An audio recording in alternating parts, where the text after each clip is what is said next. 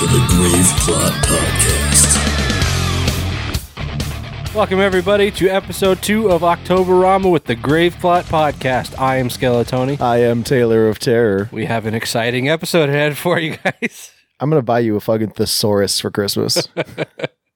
Just give me the pages for exciting.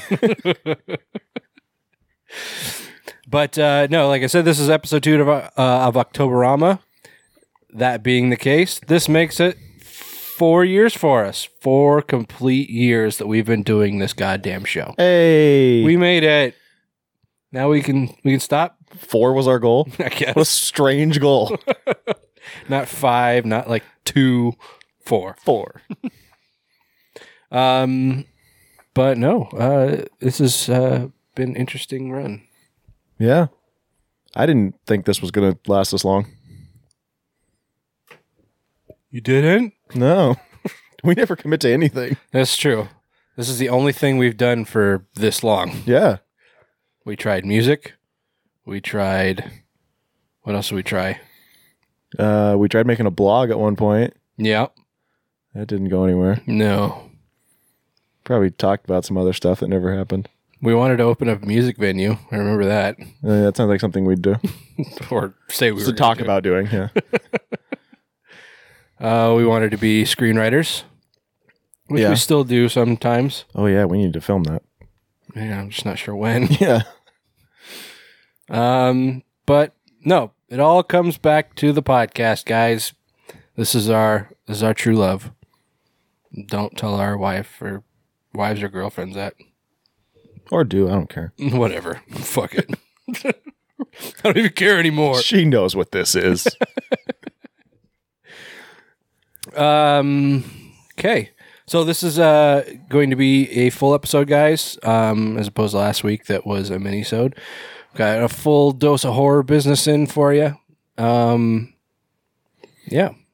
But before we get any further, I want to thank our Patreon patrons. They are Kevin Nesgoda, Jordan Morrison, Kevin Trent, Joshua Hodges, Carlos Rodella, The Horror Addicts, and Max Health. Thank you very much, guys. We appreciate your donations and contributions and love and support. Taylor, if anyone else would like to contribute, where can they go? They can go to patreon.com/graveplotpodcast. Get some perks for as little as $1, including exclusive video reviews every month chosen by you. Hey. Which you guys don't watch. Whatever. Whatevs. As long as they pay for it, that's all I care about. Okay. Anyway, so how's it going, Taylor? Oh, not bad. How you been? Mm-hmm. Oh, hanging in there. Yeah. Something wrong? No, just Just life whatever. in general. Cool. Yeah. I'm going on vacation in a few days. Yeah, you are. And hopefully, You gonna go say hi to Nate? I'm hoping he's long gone by then. Yeah, for those of you that haven't heard, excuse me. And it should have passed by the time you're hearing this, but yeah, Hurricane Nate sweeping through the Gulf Coast. Tony's going to New Orleans. Yeah, and it's gonna hit right on New Orleans. Like they weren't sure because the path was kind of unpredictable at the time. So they were saying anywhere from like Louisiana all the way to Florida, said that's roughly where it would make landfall.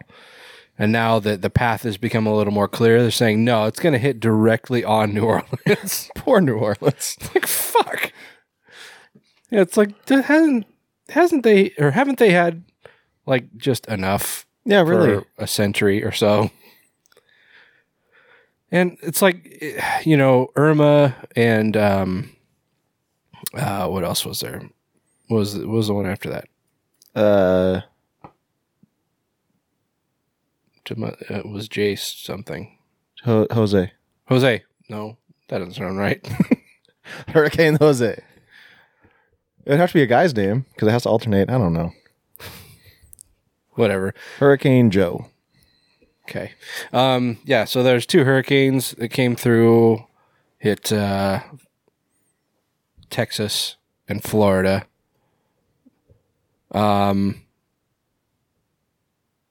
And yeah, it's just like, no hurricane activity for like 3 weeks now. And then just like the weekend before I'm going into the red zone, that's when another one comes. So that's was exciting. it Jose? Was it? I don't know. I typed in Hurricane J and it popped up with Hurricane Jose. It just doesn't sound right. No, that Hurricane Jose apparently hit Bermuda. Mm-hmm. Oh, then maybe Maria. That sounds right. Right. There must have been a K one in there somewhere. And an L. Right. What's going on? How did we lose track of 2 hurricanes? Because they don't all hit us. Well, still, they're in the news. Sometimes. I guess. Anyway, yeah. But I'm excited to go. I'm hoping that, it's it was a Category 1, and recently, like this morning, they announced that it was a Category 2. So I'm hoping that New Orleans is a functional city when I go there. Yeah, really. Anyway. Might be like Sicily, where you got to like take boats through the streets. That's not Sicily. You know what I mean. Florence? Venice. Yeah. It's a canal. Yeah, that's what I said. They put it there on purpose. Yeah, it's going to be like that. Okay. Not on purpose, but... You fucking guy. What? Sicily.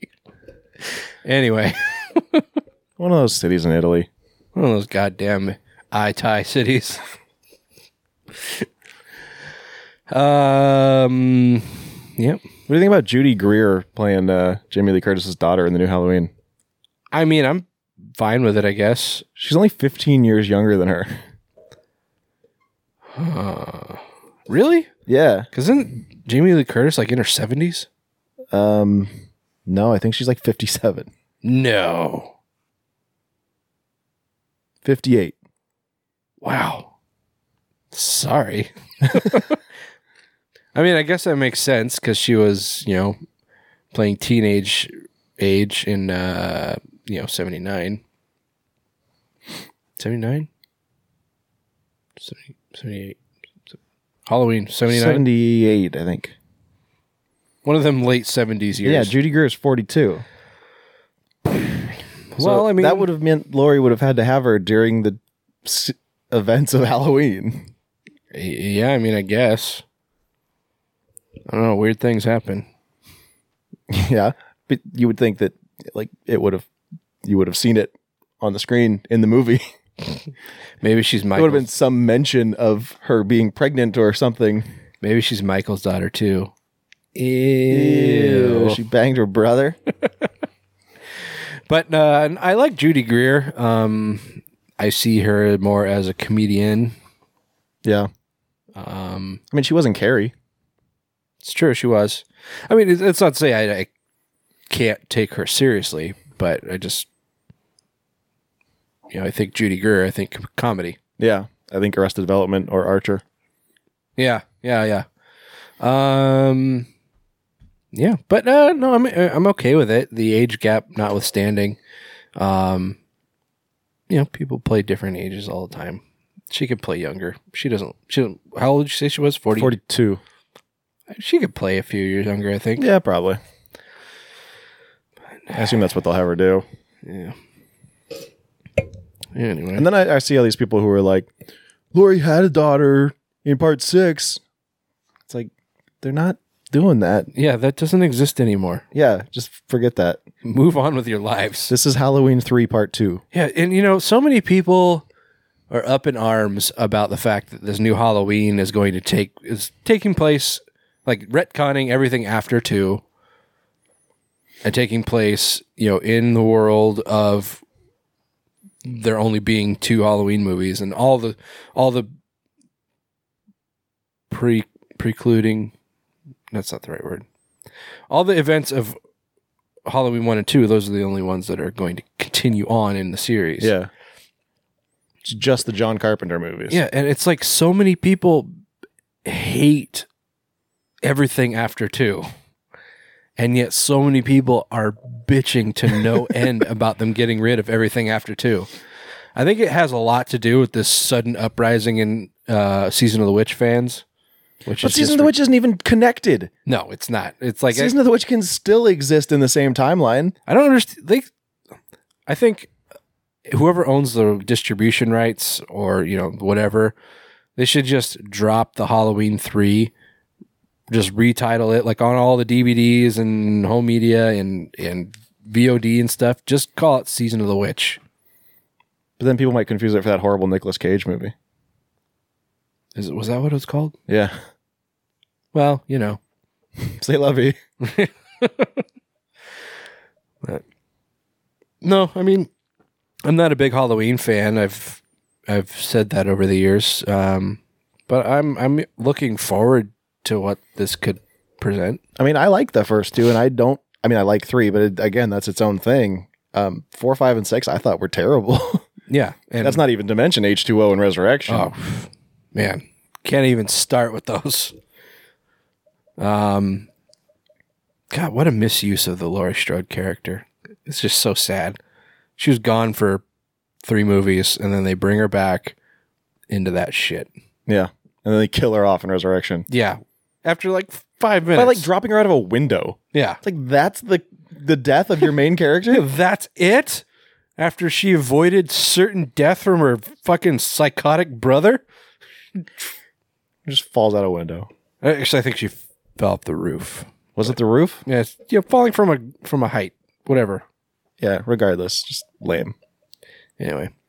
But no, yeah, what's his face?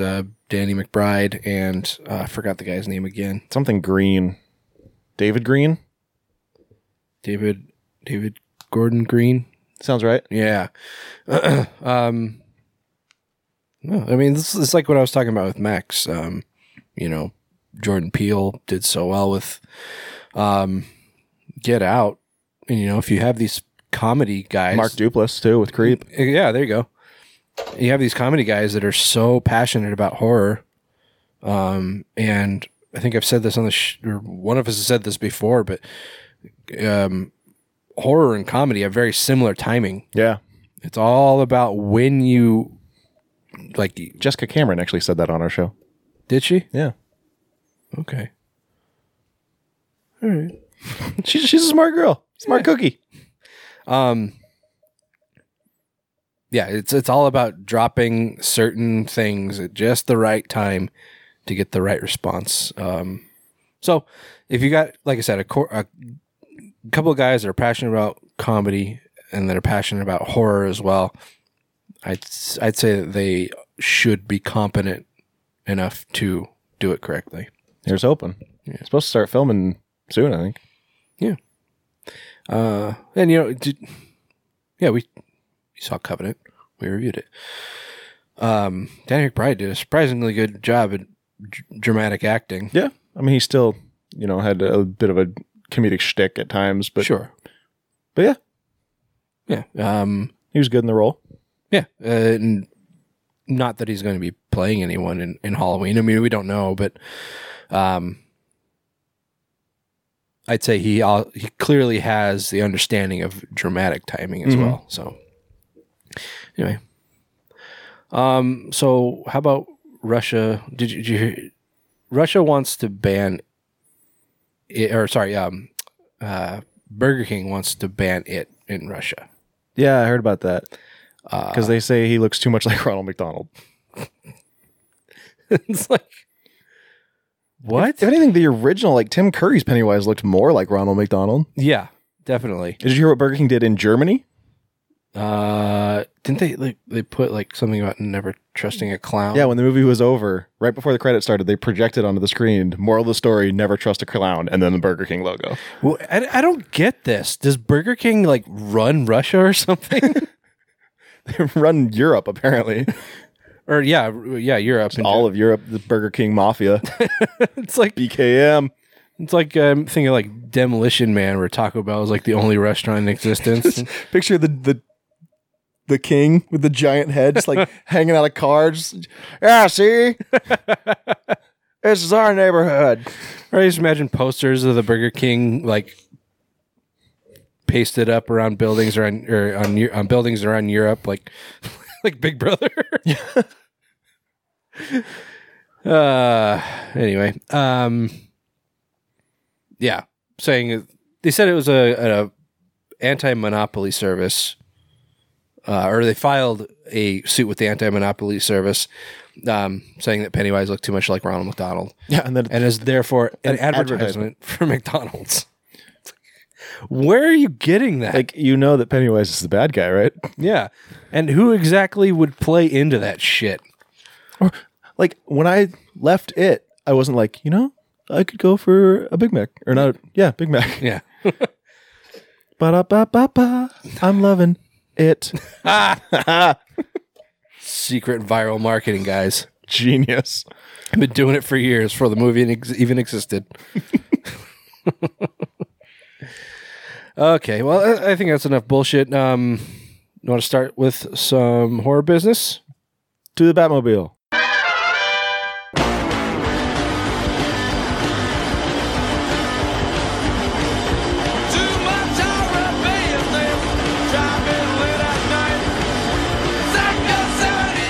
All right, starting with Real World Horror, we'll take a trip down to Houston, Texas. And, as if they haven't had enough trouble lately, they found a mortician who has apparently been stealing body parts, but not just any body Taking his part. work home with him? Dozens of FBI agents raided the home of Dave Murray after investigating reports of organ harvesting. FBI spokesman Andy Ramirez told a local TV station that there were shelves everywhere filled with hundreds of glass jars. Each of them contained a penis. What? Floating in formalin. Guys collecting dicks? Just collecting straight dicks, guys. I wonder if it was like a collection. It was like, oh, an Asian one. I don't have an Asian one yet. Or maybe he brings people over and he's like, I want to share with you my work. Look at all these dicks. I'm in my glass tower of dicks. So how many dicks we talking? Well, in total, there was about 3,100 dicks. What? Just a hair under 3,200, actually. That's too many dicks. And just in case you were wondering, they were all human penises. Oh, good. Not like horse cocks or... No. That's too many dicks. Too many dicks. Too many dicks. Too many dicks. Yeah. So he explained in great detail how he'd been cutting off dead men's genital organs and collecting them for more than 10 years. That's like 32 a year. That's so many dicks. 3 a month. Well, he's nothing if not prolific. I just don't understand how he could be getting away with this for so long. For 10 years, yeah. For 10 years, nobody noticed that there were dicks missing. Is he like the only person that works at this mortuary? I mean, I can understand that, okay, maybe he clips off the dick and then he puts the pants on the dead body for the funeral. Then how does he get the dick out? Is he just put it in his pocket? I don't know. But I mean, Does he stuff it down his pants? That's mine. Why you looking? Meat gazer?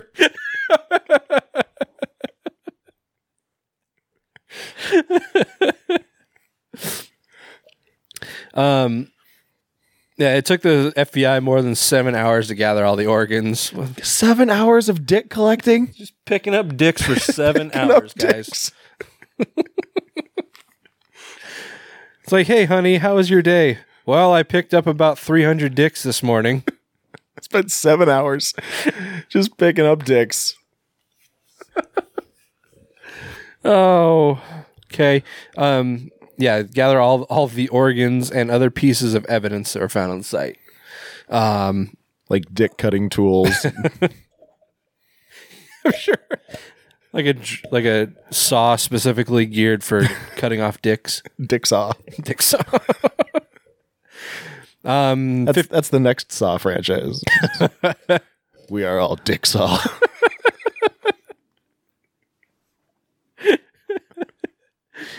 Ironically enough, dick saws look very similar to jigsaws.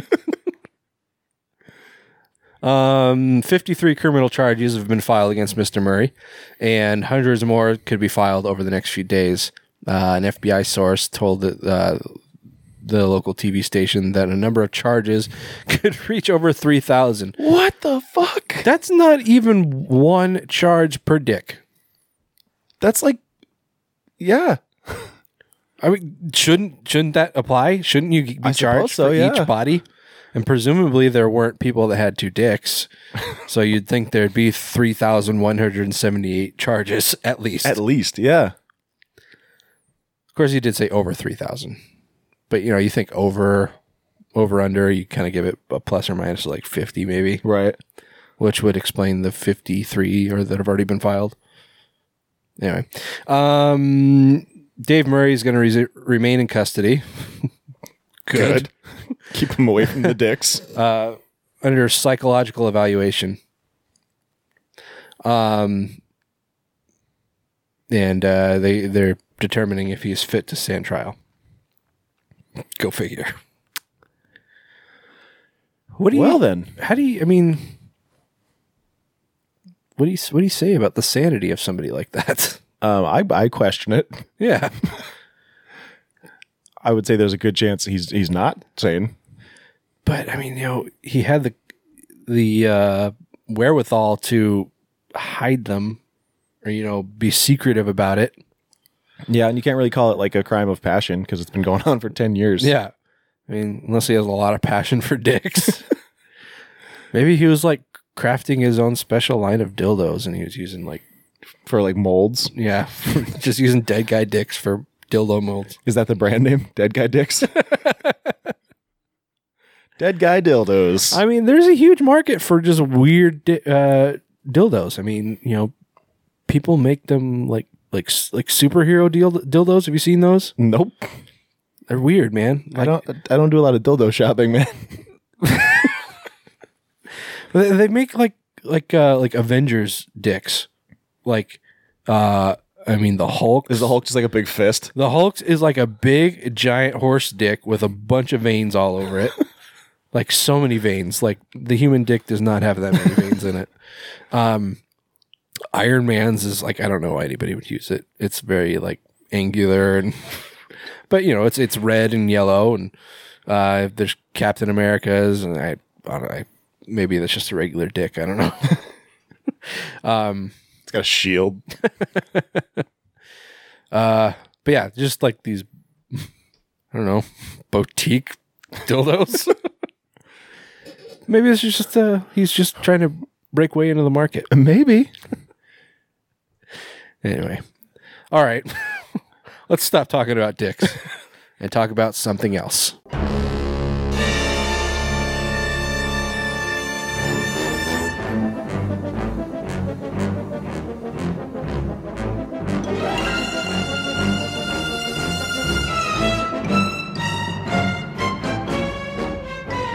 So, earlier we briefly discussed the movie It, which has surpassed $500 million worldwide. So much money. Just all the money. Was that it? I could have sworn I saw something a few days ago saying it's nearing or has passed $1 billion. Oh, I don't know about that. I'm going to check. All right. You go ahead and keep talking. Well, Stephen King, the author of It, was speaking to Vulture, and he says that there's been some interest in developing Salem's Lot as a feature, probably because people are saying, well, we took an old miniseries called It and turned it into a phenomenon, so maybe we can do that with something else. Nothing succeeds like excess. He seems a little salty. I don't know. It's really hard to look because, I search It 1 billion. It is such a broad term. Yeah, searching for things about it is very difficult. Fuck it. Doesn't matter. Fuck it. A lot of money. They just made all the money. I feel like if you haven't seen it by now, you're in the minority. Mm-hmm. But so yeah, now they apparently want to do that with Salem's Lot, which is not a very popular miniseries. I mean, not as popular as It. I mean, no. Didn't have Rob Lowe. The newer one did, yeah. Oh, there's been more than one? Yeah, the original one's from the 70s or early 80s. The guy who played Hutch on Starsky and Hutch played the main character. Oh. It was. I mean, you've seen it. You've seen it. Go ahead. I'm just gonna look for this. Well, King, in the same interview, also said that there could be a new miniseries based on The Stand. The Stand was supposed to be a movie or 3 or 4 or at some point with Josh Boone attached to direct. I don't know what the hell happened to that. Well, maybe they said, "Oh, Josh Boone kind of sucks." Maybe. But he says there's talk about doing The Stand as an extended TV series, possibly for Showtime or CBS All Access, which I assume is some kind of streaming network. Yeah, that's what they're showing their new Star Trek on series on. And I'm never going to fucking pay for it. Why would you pay for CBS? I don't know. They've been doing this shit for a long time. They used to stream their shows exclusively on their own website. And you couldn't get them on like Hulu. And it drove us insane, or drove me and my wife insane, because we used to watch Criminal Minds. And, we rarely watch a TV show when it airs.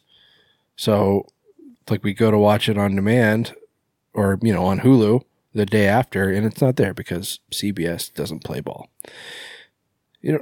That? Yeah. Yeah, that's from Salem's Lot Yeah, I know. from the 70s. Oh. I don't remember I remember Rob Lowe being in it, but I'm only remembering one. So I'm like combining them in my head.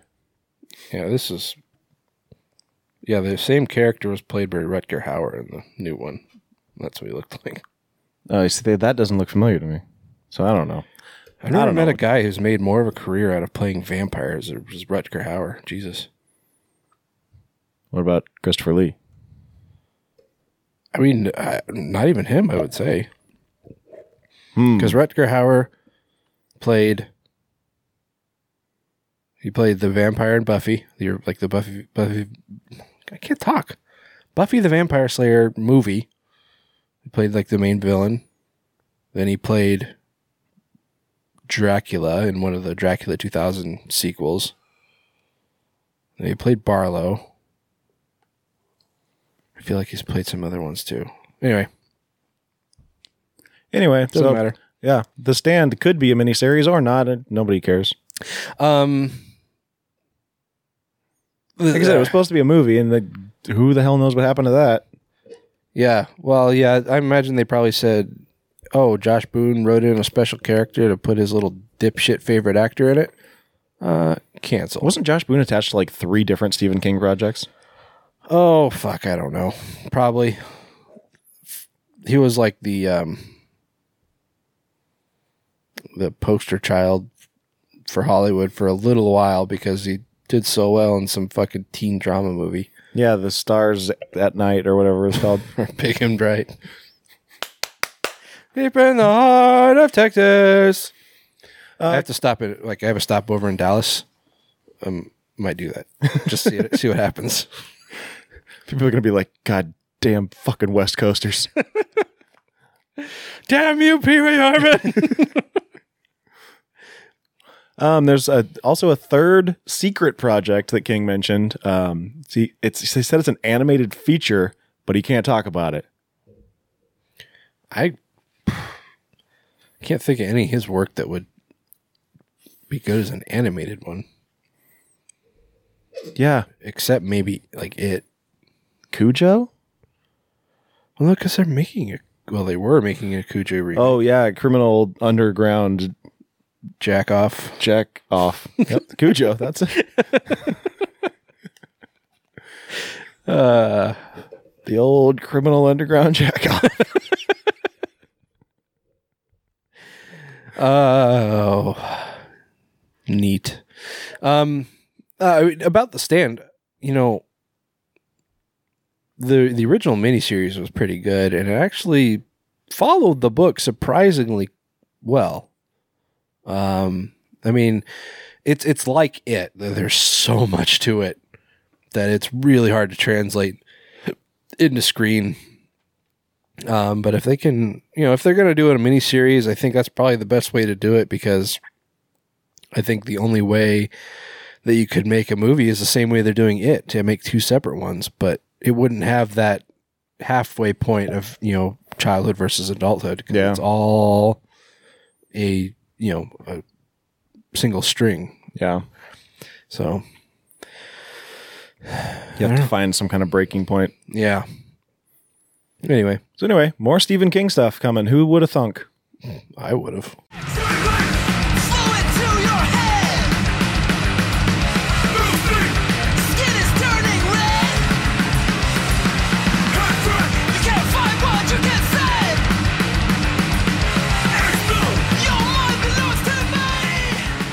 All right, so they're working on a Scanners TV show.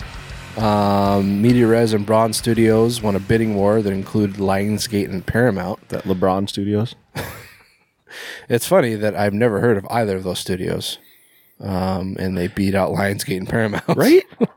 Maybe Paramount and Lionsgate are just like, you know what? Take it. Whatever. They're like, we have enough money. You need it more than us. The Weinstein Company held the rights and tried. The Weinstein Company held the rights until Harvey tried to fuck everything that moved. But I mean, we've known that's been going on for years. Just people are now, or women are just now starting to come forward about it. Yeah, which says something about our society. True. It's like, dude, we know you're fucking those girls, but we can't prove it. Yep. But now maybe we can. Anyway, but the Weinstein Company held the rights to Scanners and tried to develop a remake and a TV series. Neither one of them happened, obviously. But MediaRes and Braun plan to develop and package a TV series adaptation with a high-end filmmaker and showrunner. Frank Darabont. Yeah, I mean, why not? The Walking Dead, even though he hasn't been involved with The Walking Dead since season 3? 2 or 3, yeah. That show wouldn't be what it is today without him. Yeah. I mean, that show was an initial success because of him.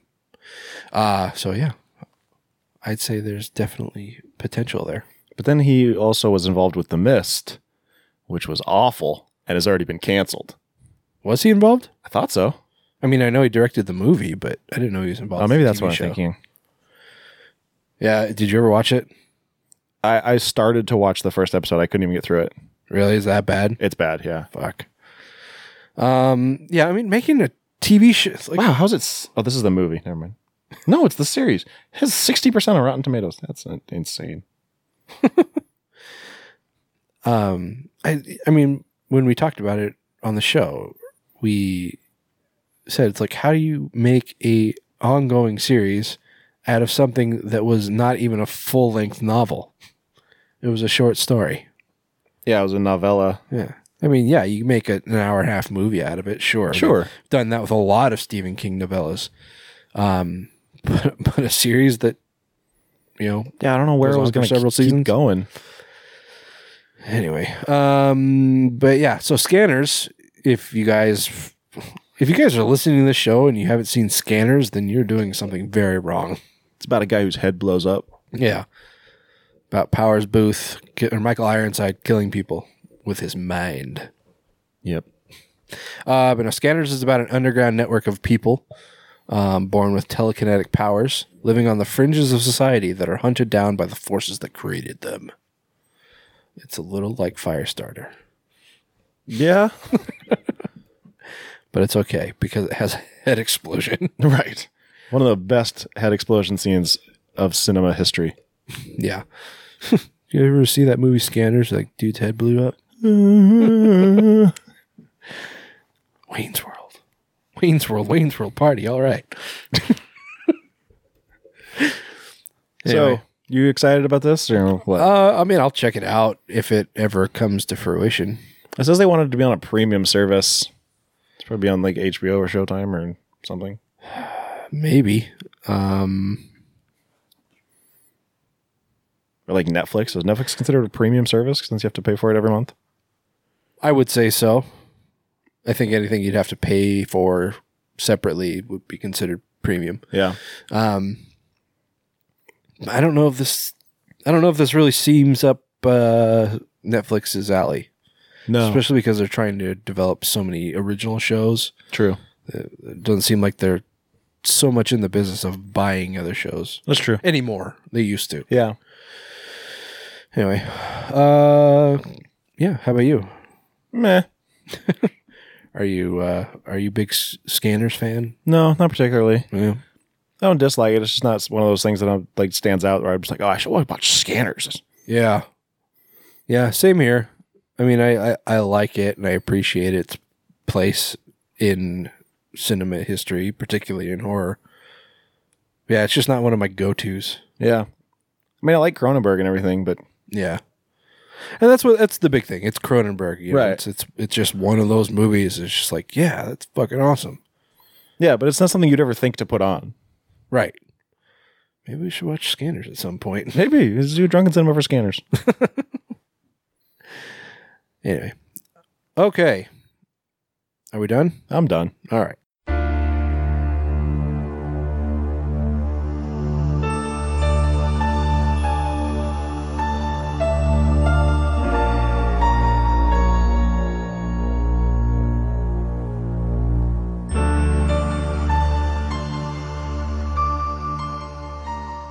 So back in August of last year, some rando posted a tweet saying Kevin Bacon should play Freddy Krueger, and Kevin Bacon was like, "Yep."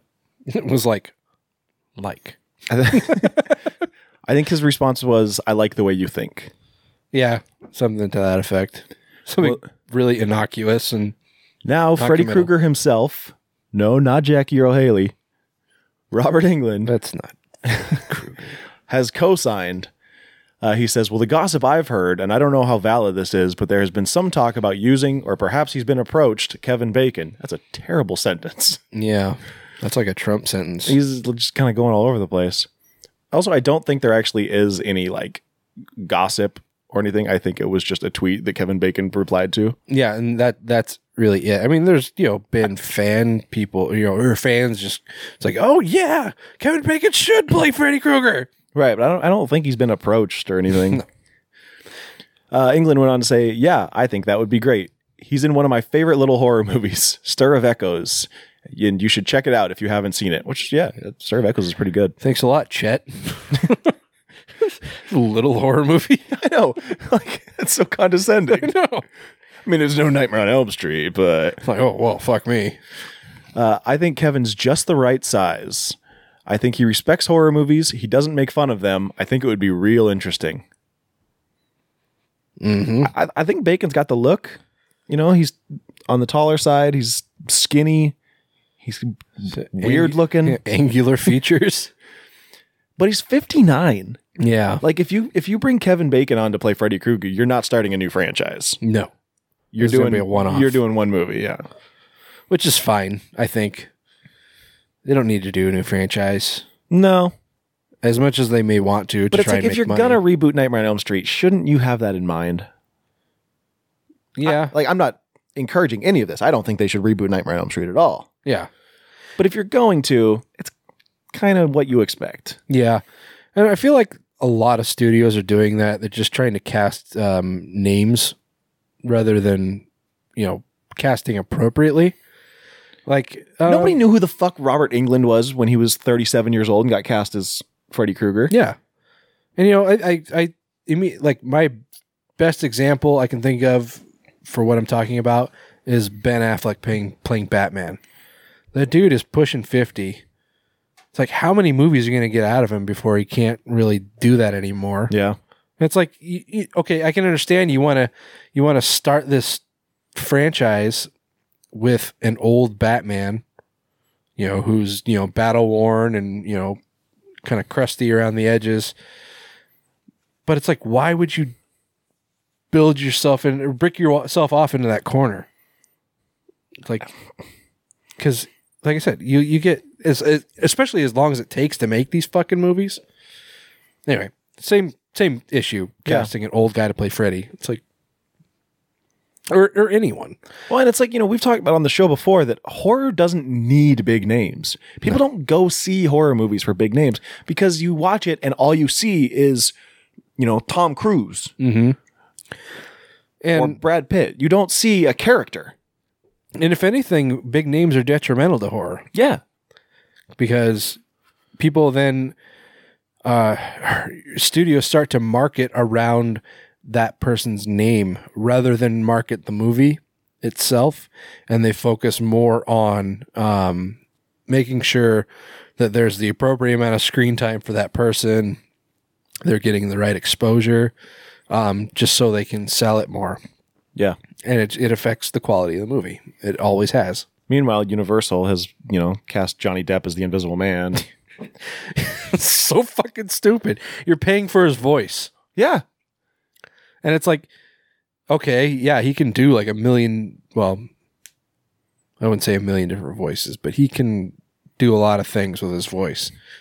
But it's like a lot of people can do a lot of things with their voice. A lot of people say a lot of things. A lot of people say a lot of things about Johnny Depp. I am okay with Javier Bardem as Frankenstein, though. I mean, yeah, that's fine. Do you see they pulled the plug on Bride of Frankenstein? No, but okay, good. They should pull the plug on all of them. Well, yeah, they should pull the plug on the whole stupid universe. Yeah, it's just dumb. The Universal Universe. You can call it Dark Universe you want. I'm going to call it the Universal Universe. Or the Universal Monster Universe. I mean, are they recasting Dracula? Yeah. I don't know. I mean, I guess, are they even redoing Dracula, or are they still carrying over Dracula Untold? It seems like they keep going back and forth. Like one day they're like, "Oh, that's not part of it," and they're like, "Actually, we don't want to make another Dracula." Yeah, that's part of it. It's a little part of it. Yeah. And they still want to make The Rock the Wolfman. And that's still stupid. It's just so stupid. They need to get like Kevin Bacon. They get like Rob Schneider to play the wolf. Derpy derp. Rob Schneider is the Wolfman. I mean, they could get like Rob I think Schneider. they made that movie already. It was called The Animal. No, I mean, they could get I mean, not Rob Schneider, but somebody like just kind of twerpy like Rob Schneider. David Spade. David Spade. And then, I don't know, fucking fine. Get The Rock to play the actual Wolfman. Whatever. Did you see the mural in Florida? It's a mural of David Spade. No. But it says, it's better to... Shit, I don't remember the quote, but it's a Neil Young quote. And then at the bottom it says Kurt Cobain. It's just a mess. Yeah. They showed it to David Spade and he's like, what the fuck is this?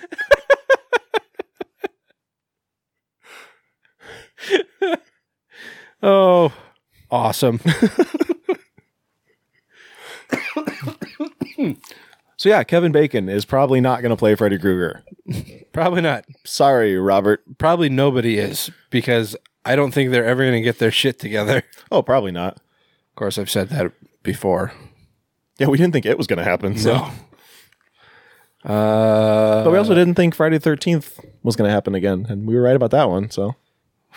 So far, I wouldn't put it past whoever owns the rights now. I don't fucking know. That's another thing. Yeah. Anyway. Okay. I put a spell on you, and now you're gone. My whammy fell on you, and it was strong. Your wretched lives have all been cursed because of all the witches working. Have we actually talked about this? Or I can't remember if we talked about it between the two of us, but I can't remember if we actually talked about it on the show. This? Not this exactly, but The sequel? yes. I think so. Okay. Well, maybe we talked about the Hocus Pocus sequel, guys. Doesn't matter. Nobody listens. Oh. It's sad because it's true. Oh, my stupid dog. Idiot. Derp. Anyway, so whether or not we talked about the sequel at some point, there were rumors floating around, and there have been for years, really, about a sequel being made. To what? You haven't said to what? Yeah, I did. No, you didn't. I did. Hocus Pocus. I don't think you did. I think I did. You're going to listen to this and be like, oh, I'm an idiot. Yeah, probably. That happens a lot. You'll notice a lot of our episodes in the comments, it says corrections. Okay, so yeah, sequels or talk about a sequel has been floating around forever, but it seemed to ramp up again. It seems like it does every Halloween, but this year there's a lot of talk about it, and you know, all of the stars were willing to do it. I mean, Mick Garris said that he thought it was happening, like recently. Yeah. Who was the original director. And you know, you had Bette Midler championing it. That was a tough one. You got it. I got through it, man. And then you also had Sarah Jessica Parker and Kathy Najimy, both, you know, tentatively on board. So it's like you really had all the pieces in place, and you're just kind of waiting for Disney to get off their ass and do something about it. Well, it seems like they have, but it's not quite what you'd think Or want for that matter. Especially all you people our age, and I think probably especially the women. But so they're working on a TV remake, not a sequel, which means all of your favorite Sanderson sisters are being recast by yeah. It's currently in the early stages of development at the Disney Channel. This just keeps getting better. It's being written by Scarlett Lacey of The Royals. I don't know who or what that is. I'm pretty sure that's a show on E, where it has Elizabeth Hurley and her shitty children as it's kind of like a King Ralph type situation where they were like the last ones in the line. So they just inherited the throne. Oh, okay. But they're like Kardashians basically.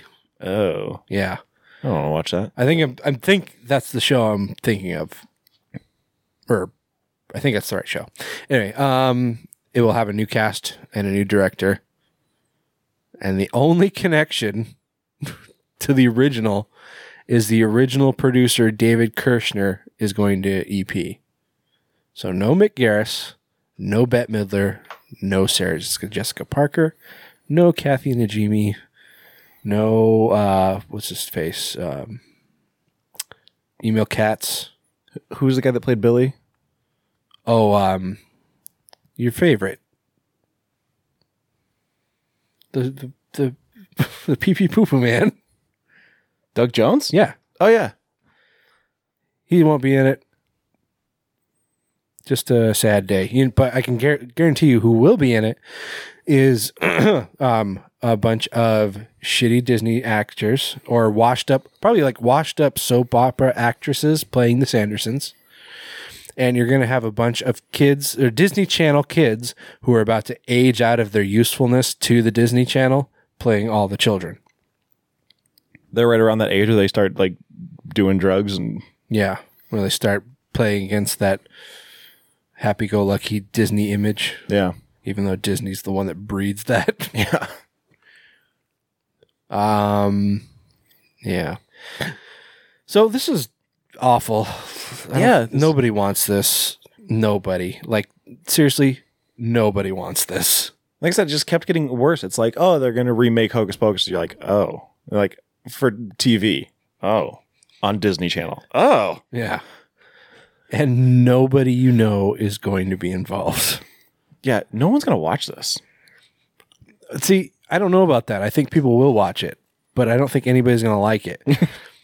But the fact that people watch it it's going to make the Disney Channel think, oh, people really like this. And then they'll make more. Yeah, probably. They'll make terrible sequels. Yeah. They'll just get progressively worse.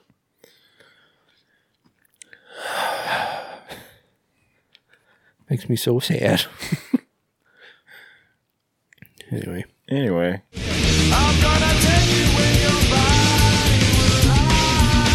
I'm gonna take you there, my friend. I'm gonna show you where your life will end.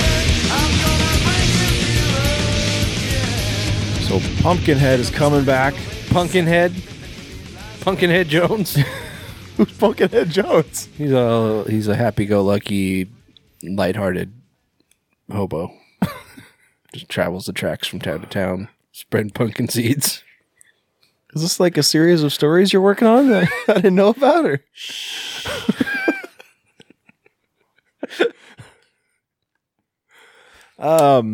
He will not be coming back to the screen, however, as he will be coming to the page.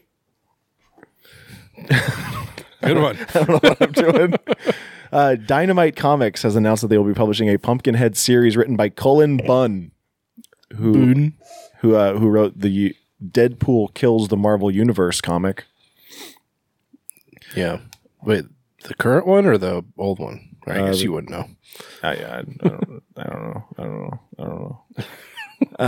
Okay. Calm down. Bunn says, I watched Pumpkinhead on opening night in a little 2-screen movie theater outside Berkeley Mall in Goldsboro, North Carolina. To say it helped cement my love of horror, and in particular rural horror, which I write a lot of these days, would be an understatement. I can recite the poem from memory. Rural horror. I even play the soundtrack while writing my own stories. The pacing, the eeriness of the setting, and interplay of weird light and shadow.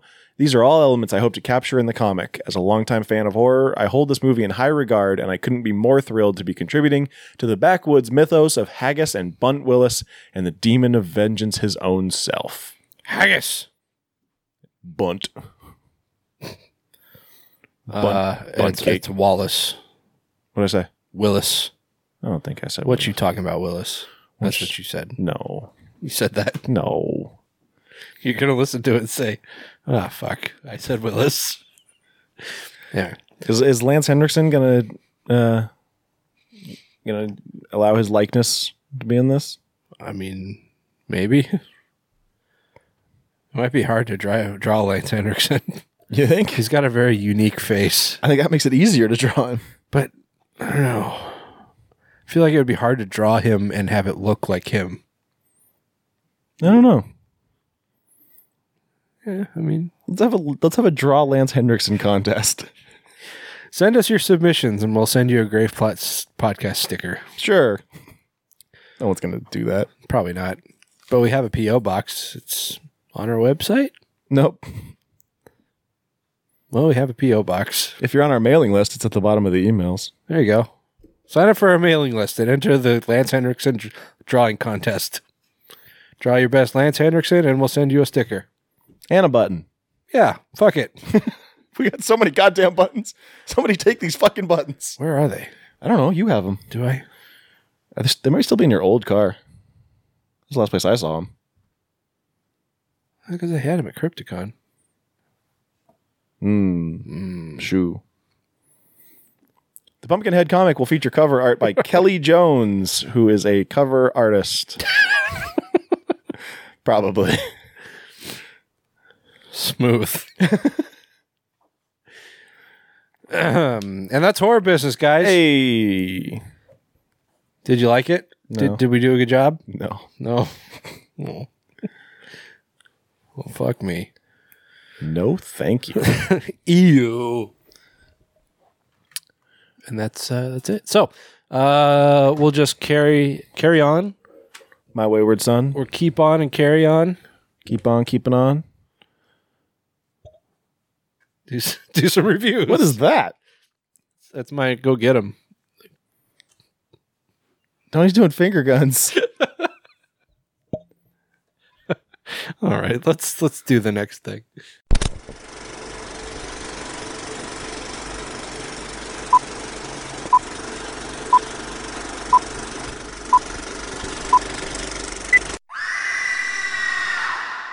Just listen to you beating off all day.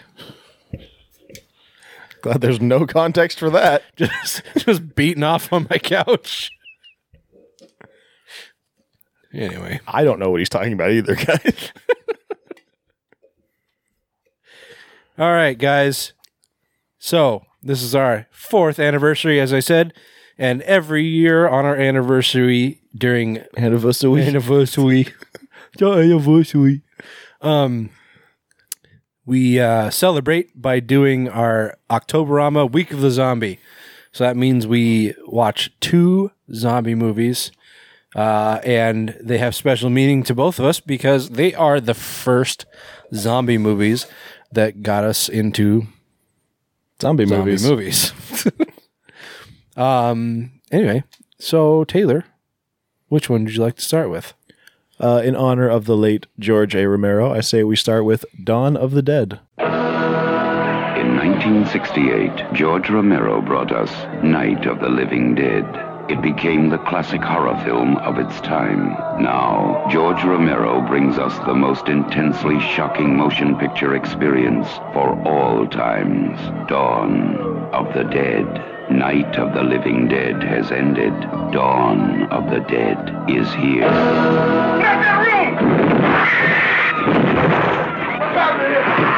It gets up and kills. The people it kills get up and kill. They must be destroyed on sight.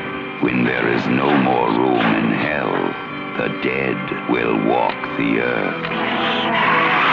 Dawn of the Dead.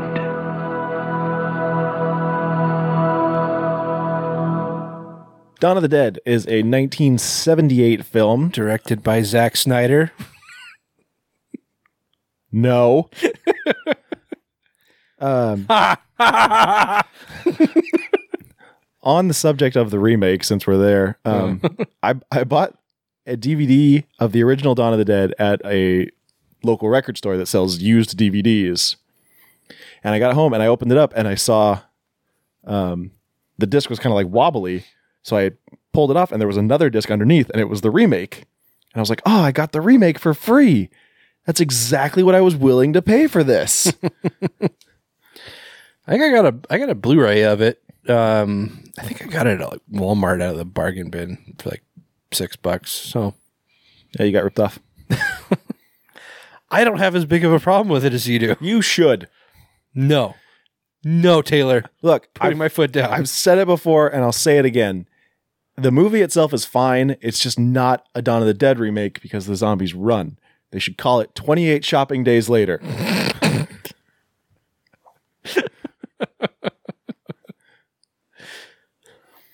Okay, so we're going to talk about the original 1978 Dawn of the Dead, written and directed by George A. Romero. It was written by Romero in collaboration with Dario Argento. Right. So that's a thing. Yeah, and this is... I'll get to it later. This is a sequel to Night of the Living Dead, although the events of the first don't really carry over to the second. It's just... in that there are zombies. Yeah, it's the same universe. I think it's the same town, same city. Well, I mean, he filmed all his movies in Pittsburgh, so it's kind of hard to tell. But. Yeah. Well, this one was filmed in Monroeville, actually. Oh, doopy doopy. So the movie centers around Roger and Peter and Francine and Steven. I can never remember their real names because I always think of them as like Flyboy. Flyboy and Ben. Ben? I kept wanting to call Peter Ben. Because he's the token black guy? Maybe. I don't know. Maybe that was like a subconscious thing. But like, I just kept thinking of him as Ben. Nope. I have no Peter, explanation. played by Ken Foree. Or Foray. Keenan Thompson's dad. Yes. And so they, Francine works for a local radio, television studio. And once shit goes south there, she runs away and, she ends up joining up with Roger and Peter and going to the local mall. Because for some reason they decide that's a good place to Let's go bunker to to the mall. today. Why is that the place to go? The mall? Yeah. Well, I got the impression that they were just out of desperation because, I mean, they were just flying and flying and flying. Just flying along. And, I think they had the intention to go out into like the rural areas. Rural. But then they're flying over it and there's still fucking zombies and like insane rednecks just shooting at zombies and stuff. I think they were just trying to find a place to get away from it and they discovered, oh shit, we're running out of gas. We should just find somewhere to land. And this was shot in a day and age when malls were still coming into existence. Yeah. I mean, they had shopping centers. They've always had shopping centers.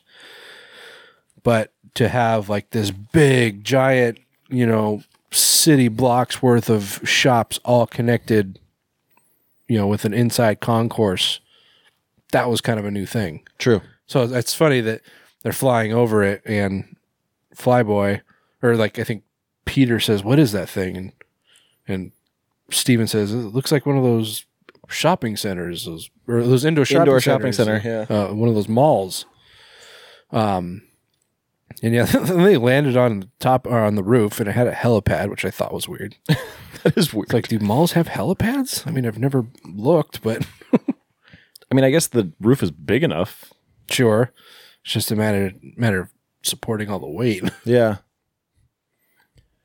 Anyway, but so they go into the mall and they kind of clear out enough zombies, and they make this little makeshift apartment in, what is it, an office or what is? Yeah, I took it to be like the management office. All right.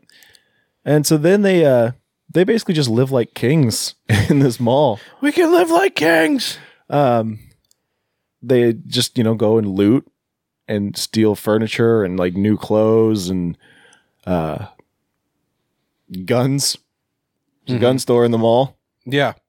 It's I think that's one of the best parts about this movie is to see how stores used to be and how malls used to be. Yeah, like maybe it's different in other states, I don't know, but in this one you never find a gun store in a mall. No. Like J.C. Penney was selling like tools and stuff, and like pretty sure they don't sell tools, at least not anymore. Not JCPenney, like Sears. That's what it looked a lot like to me, was Sears, but it was very clearly JCPenney, or it's just called Pennies, but same thing. And then Tom Savini and his gang of thugs, they come rolling up. And they just fuck up They everything. just fuck up everything. They just ruin it all. Yeah. There's just this biker gang, and I guess they followed them there because they thought, I don't know what, they just were like, oh, they're going to the mall. Let's all go to the mall today. Well, it's like they were all the gang or whoever. They're like perched up on one of the hills. Because did you notice that the mall is like at the bottom, like this valley? Like every time they drove there, they had to drive down a hill into the mall. Oh yeah, I guess I never really thought about it, but yeah. Anyway, but it's just an observation. Never really seen a mall like that before. And actually, I looked at an aerial map of the Monroeville Mall today. It's still like really rural out there. Oh really? Yeah, I mean, is the mall still like functional? Still open and operational? As far as I know, it's still there. I know a bunch of malls all around the country are closing down. It's true. Wasn't one? They're all like, no, we don't want to film Mall Brats here. Sorry, we're closed for business. It's like, Mall Brats. No, we're closing. It's like, here comes Smith again. Just tell him we're closed. He did film part of Zack and Miri at the Monroeville Mall. That's true. He had those sweet Monroeville Zombies jerseys. Yeah, they're pretty bitchin'. I almost bought you one when I went to Jay and Silent Bob's Secret Stash. Aren't they like $130 or something? They're expensive. I don't remember exactly how much, but it's like, not looking to spend that much. Yeah. I got you something instead. I can't remember what it was. He gave me a DVD that was signed. That's right. So there you go. You're welcome. Thanks, babe. Yeah. As you're talking about it, realizing there wasn't actually a lot of story to this. Yeah, I was going to kind of go into that a little more later. But yeah, there's a lot of just kind of lull in the middle. And then like these biker gangs, or the one biker gang, shows up and just kind of like lets all the zombies in. Yeah. And then at the end of the movie, they hit him with pies. Yeah. I don't know what the hell happened there. It was like Romero was just like, fuck it. Let's have some fun, guys. It's like, you know what? That's an hour and a half. Yeah. It's like, how do we end it? They just hit him with pies or something.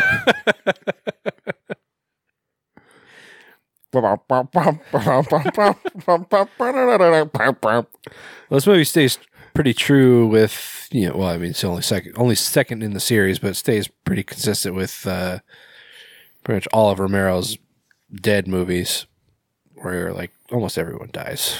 Yeah, like even the good guys. One of the best scenes is like towards the end when they're trying to get out on the helicopter, and the zombie has the gun. He's just like pointing it at his own face. Yeah, like I'm waiting for him to pull the trigger and just like blow his own head off. Yeah, and like, why didn't he? He just let the zombie take his gun. Yeah, I don't know. It's like it was pointed in his face. Pull the trigger, take the gun back. Done. Yeah. And then Peter later on just let the same zombie take his gun. Maybe that zombie's really strong. I guess. Anyway. So yeah, like Tony was saying earlier, this is, for me, this was one of the movies I saw that really just kind of piqued my interest in horror. I don't want to say it's like, my favorite horror movie or my favorite zombie movie, but it just has this special place in my heart because the first time I saw it, it made me want to see more. But as I've seen more, I've kind of realized this movie's not that good. It's really not. And I hate to say that. You have no idea how much it hurts me to say that. Yeah, all these years you've been holding this torch for this movie, and I'm just like, man, Dawn of the Dead is just like not that good. It's and it's Tom Savini doing the makeup, but all the makeup is just like blue. Yeah, it's just blue people. And that's not to say there aren't some good ones, but like, I don't know. It's kind of like it's like Planet of the Apes. Like Planet of the Apes. I'm talking about the original movies. You put like these really detailed, functional makeup on like your primary actors, but then all the ape actors in the background, you just put masks on them. Yeah, it's kind of like the same thing. It kind of seems like Savini came up with a couple cool gags. It's like, I got this cool thing with there's a helicopter and it cuts off the top of a guy's head. Mm-hmm. They're like, yeah, we got to do that. And he's like, I got another one with a guy he gets hit with a machete. Like, oh, sweet, yeah, let's do that. And then he was like, all right, how much money we got left? $17. All right, I'll just make everybody blue, I guess. Yeah, just get some cans of spray paint. I just blew everybody. I blew myself. No, not this one. He was a zombie in another one, though, wasn't he? From Dusk Till Dawn. Oh, he's a vampire. Oh, Land of the Dead. That's right. Yeah. And I mean, it's George Romero, so of course it's very sociopolitical. The whole underlying story here is that we're all zombies to consumerism, which is very it's obvious, but it's not but it is kind of thinly veiled. It's like, okay, I get it. Zombies in a mall. Yeah, zombies to consumerism. But like that message isn't portrayed in any way. It's just zombies in a mall equals consumerism. Yeah. And, at one point, Steven, he actually says or I think Francine asks why they're here or why they came to the mall, and Steven says, I think maybe it's just a memory. It's like this is the place they want to be. This is the place they want to go. And I don't know. I don't buy that. And then Peter's like, no, it's because hell is full. When there is no Don't be more room stupid. in hell, the dead will walk the earth. Which is still a great line. Sure. Yeah. I think he delivered it better in the remake, though. As the preacher or whatever? Yeah. Yeah. A little more creepy. Yeah. You have to admit the remake was much creepier. Yeah. And, granted, it had 30 plus years of, or no, was it 30? 26. Yeah. So almost 30 years of advancement in, special effects. And I'm sure it had a much bigger budget too. oh, no doubt. And,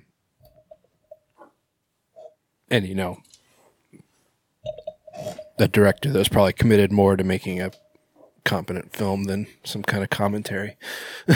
Well, yeah, possibly. Yeah. I mean, I don't want to start trash talking Romero, but I felt like his little insistence on commentary became a distraction in a lot of his movies. That's the whole thing. I don't think Night of the Living Dead had one. I think it was a horror movie about it was about death. Death was the villain. Yeah, I think we've talked about this before, maybe just between us, not on the show, but this was the first movie he did without Russo. And so I think that Night of the Living Dead, had it been just Romero, probably would have been way more political. Hard to say. Because Return of the Living Dead is not political. Yeah.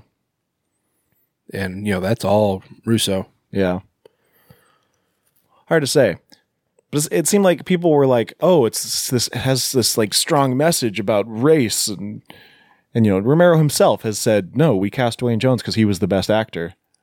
Right. But it seemed like hearing all that, he was like, oh, I should do that. I should have a message in all these movies. Yeah. Fucking hippie. I don't know. You don't need to have a message in a movie. I mean, sometimes it's fine, but really, if it's going to distract from the movie itself, just leave it out.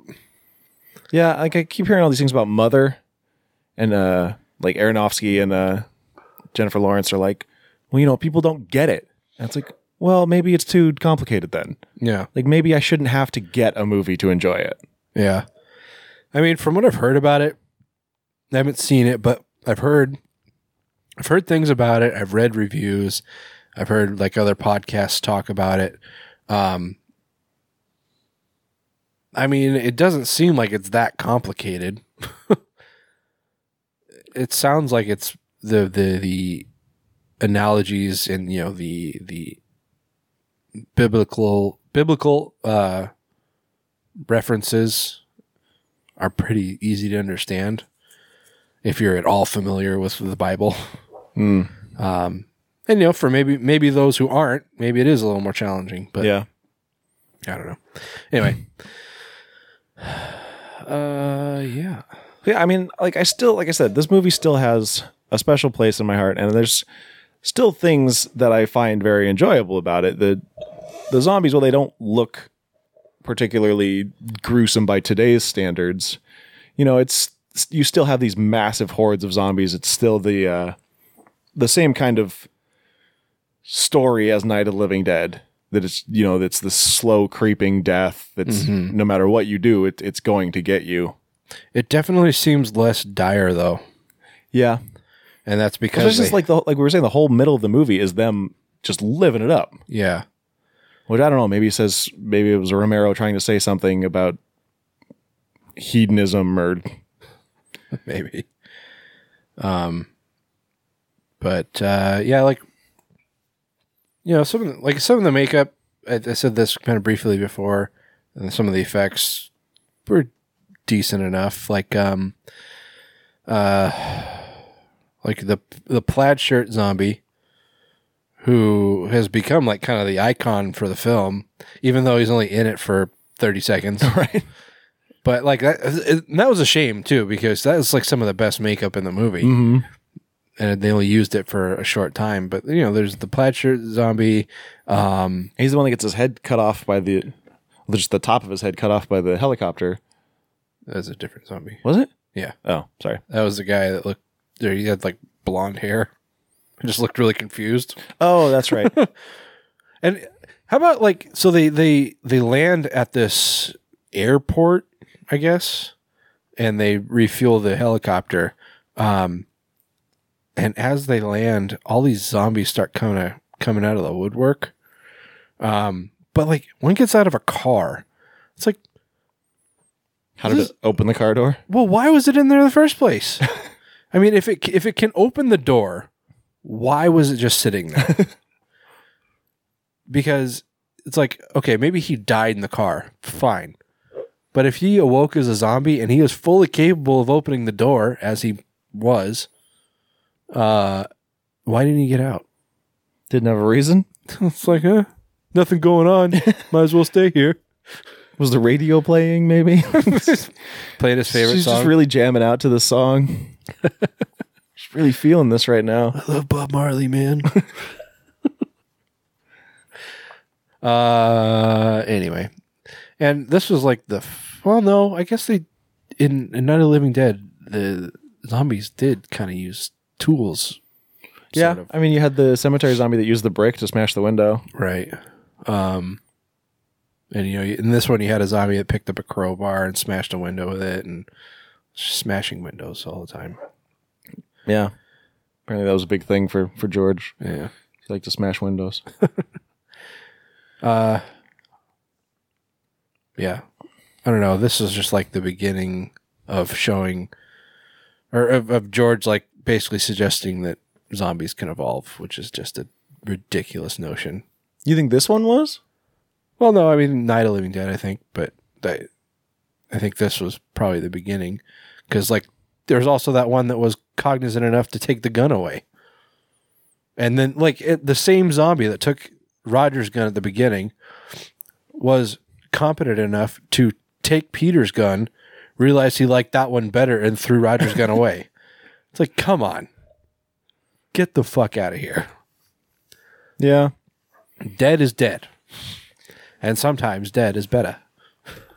I mean, to me, Day of the Dead is where, like, really where the whole, like, evolving, learning zombies took off. Day of the Dead? Yeah. Yeah. Yeah, I mean, I that is definitely where it became a prominent thing, where it became a very front and center part of the story. Yeah.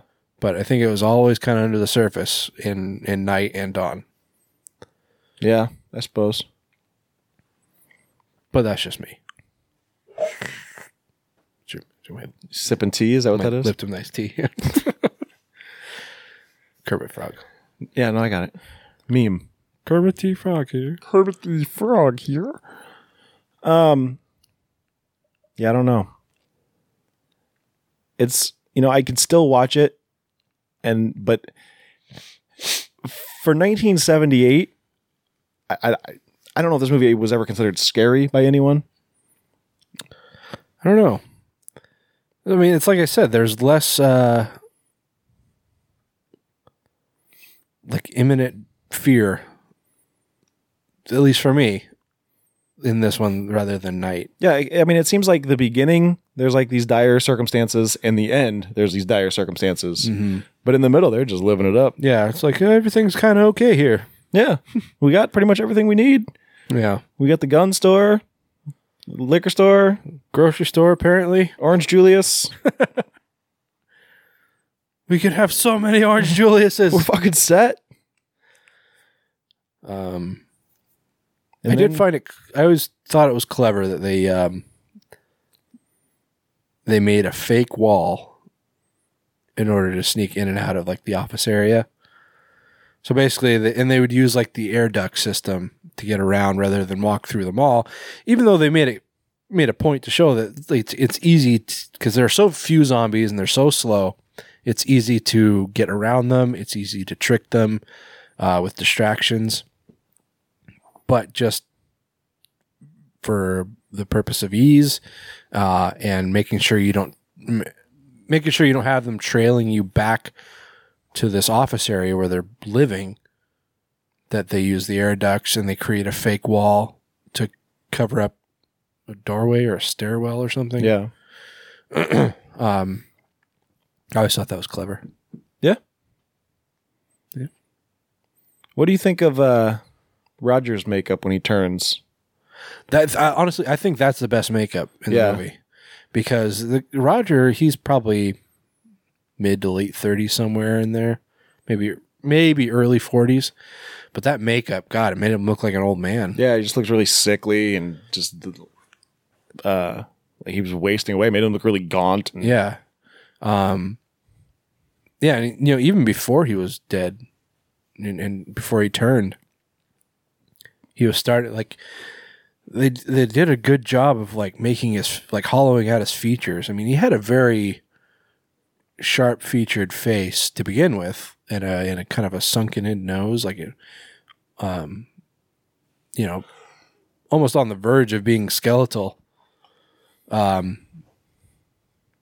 yeah, for them to just kind of hollow out his cheeks, hollow out his eye sockets a little bit, and just make him look, like you said, very gaunt. Even before he was dead, I thought that was actually really good. And then, God damn, it's not perfect. After he was gone, then he came back to life. He had that kind of bluish gray look to his skin, which was, kind of meh. But he looked dead. I mean, and he looked like an old man, like I said. Like, he had like wrinkles, like his skin was like puckered and wrinkly. It was just really weird because, I think probably on like a lot of like DVD cases, think that like his face is on the back. Mm-hmm. I can see your DVD from here. He's on the side. Oh yeah. I mean, I think I think that face is used almost as much for marketing as the plaid shirt zombie is. Yeah, probably. And honestly, before I had seen the movie, I didn't even realize it was the same person. Oh, really? Yeah. But yeah.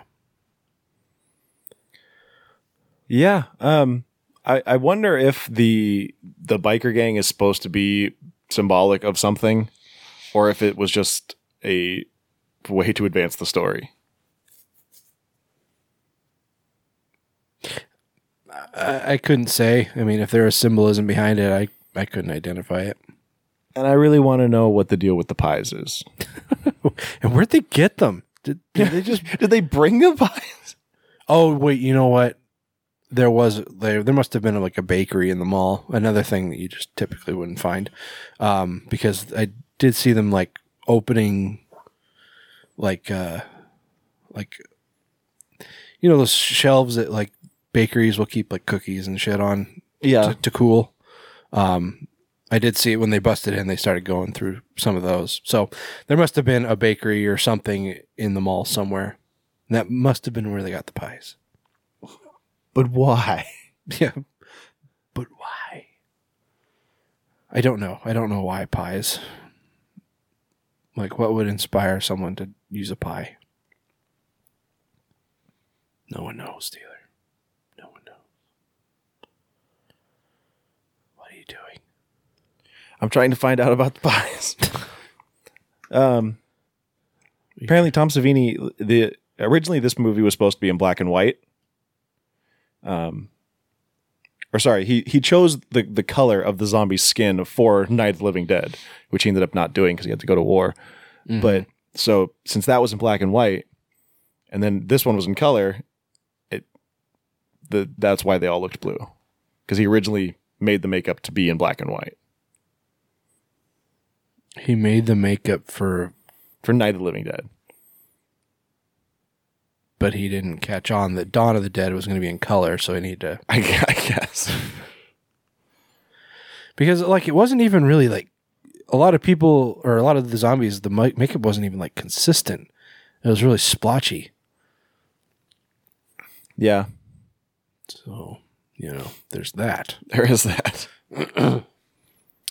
Anyway, I feel like we're dragging this out. You have anything else to say? Not really. Okay. Talk numbers? I don't know. I'm so torn on this one. Because like I said, this movie does have like such a special place in my heart, but at the same time, watching it now and comparing it to all the movies I've seen in the past 30 years. It's different watching a movie you like with a reviewer's eye. Yeah, that too. But at the same time, there's still like legit good scenes in it. When there's no more room in hell, that line is always going to be classic. The acting is good. Yeah. I mean, sure. I'm going to give it a 6. All right. Yeah. I mean, I've never really had as much of an affinity for this movie as you have. I appreciate it for what it is, and I appreciate its place in history. But, yeah. I mean, the story's there, and you could have probably made this like a 4-hour movie if you wanted to. Just because it's like, okay, put the people in the mall and then just show how they live in the mall during a zombie apocalypse. Just do that. And I guess you did leave out the part that Robert and Steven and Fran, are kind of a couple, but their relationship isn't that great. And Steven's kind of an asshole. Yeah. Like, even when he's trying not to be, he still is. And Fran's pregnant. So there's that whole thing. So there is a little bit of subtext. I mean, it is. She doesn't give birth to a zombie baby like in the remake, though. No. Yeah, I mean, things do happen. It's not like they just get to the mall and then, it's just... They just hang out for 2 hours. And then the bikers come and the movie's over. It's not like that, because it is a 2-hour movie. So there's stuff happening. Yeah. It just shows them, like, trying to fortify the mall, trying to figure out how they're going to survive. And, yeah, there's the whole thing about Steven and Fran's relationship and how eventually she, like, decides that she doesn't want anything to do with him anymore and this and that. And then he gets bit. Yeah. I just wish the zombies would have been a little more front and center. Yeah, I think that's a problem in most zombie movies. And, I think it's funny that zombies were just kind of in the background in this, and pretty much in Dawn of the Dead, or in Day of the Dead too. Because it's about the people, and that's ultimately what the story is about. But then I thought it was funny that George Romero had the nuts to say Walking Dead was a soap opera with zombies. Yeah. It's like, dude, have you seen your fucking movies? You realize how big of an influence you were on The Walking Dead? Yeah. It's like, it's not like yours was like just this zombie massacre. Chaos, and yeah. Yeah, and he was just like, oh, it doesn't have some kind of socio-political message in it. It's like, fuck you. R.I.P. One love. Yes. Anyway, so back to the point.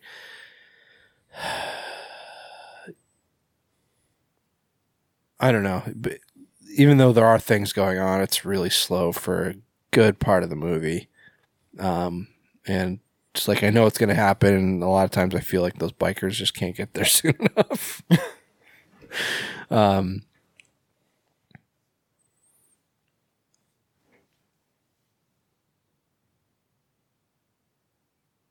going to give it a 5. Okay. Yeah. Yeah, like I almost feel bad giving it that low of a score, but like you said, it's different watching it as a reviewer, and again, just watching it, after all the stuff that I've seen and how movies nowadays are so action packed, and so much more happens in them. In this one, there's kind of a lull. Yeah. But I still love it. Yeah, I mean, I'll still watch it. It's not that great. Anyway. All right, so next up is the movie that I picked. Much like Taylor, it was a big influence on my early days in horror. Now, funny story. In Europe, Dawn of the Dead was released under the title Zombie. Yeah. Z-O-M-B-I. This is what I was going to talk about later. Oh, well, I thought it's a good segue into it. Okay. And then there was a sequel called Zombie 2, which in the United States is known as Zombie.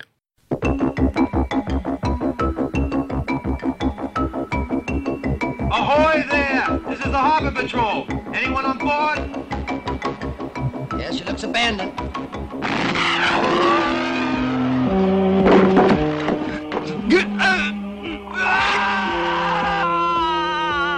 Is there something big? That's just what we'd like to know. One more step and I'm gonna blast you. Now freeze where you are!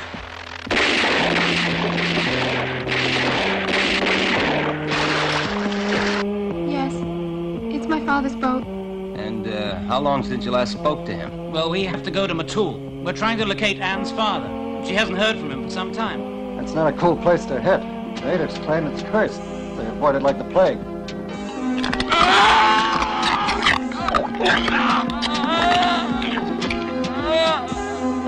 I'm going to tell everyone that you're the one who's crazy. Demented, cruel, evil son. What exactly did my father die of, Dr. Minor? And the boat's crew, what happened to them? What's this about the dead coming back to life again and having to be killed a second time?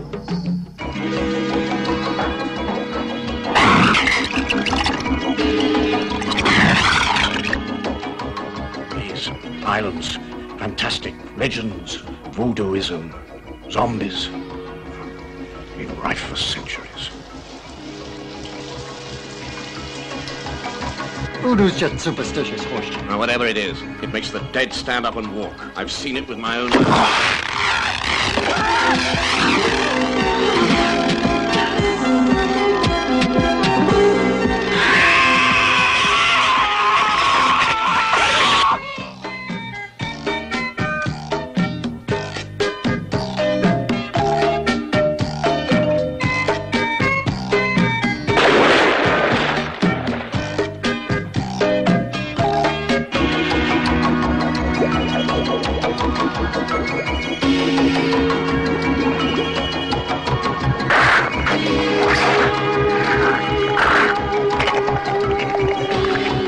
My father always said, when the earth spit out the dead, they will come back to suck the blood from the living.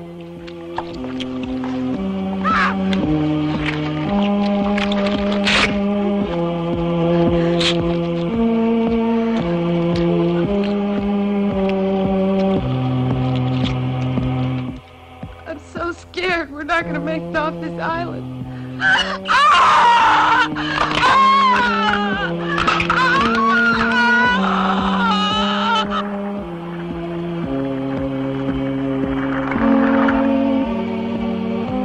They're coming back to life. They're everywhere.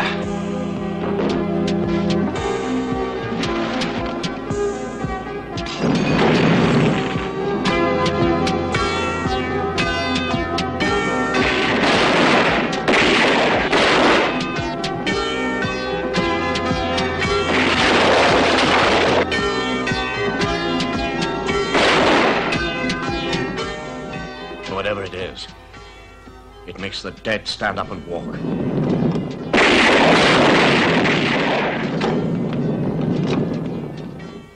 Okay, so Zombie, or Zombie 2, as Taylor mentioned, is a 1979 Italian movie directed by Lucio Fulci. This is probably the movie that I think most people would know him for. I mean, there is obviously the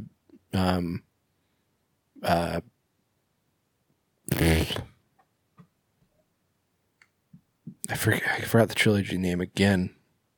I had a hard time remembering when we actually talked about it. Now I can't remember it again. The Gates of Hell trilogy? Thank you. Anyway, so yeah, this was written by Dardano. It was adapted from a story by Dardano Sacchetti, and that was written as a sequel to Dawn of the Dead. But this was, I believe, rewritten by Fulci. Nope, I'm wrong. It was written by Sacchetti. Anyway. So I first saw this movie when I was probably about 12, 13 years old. This movie had my first love.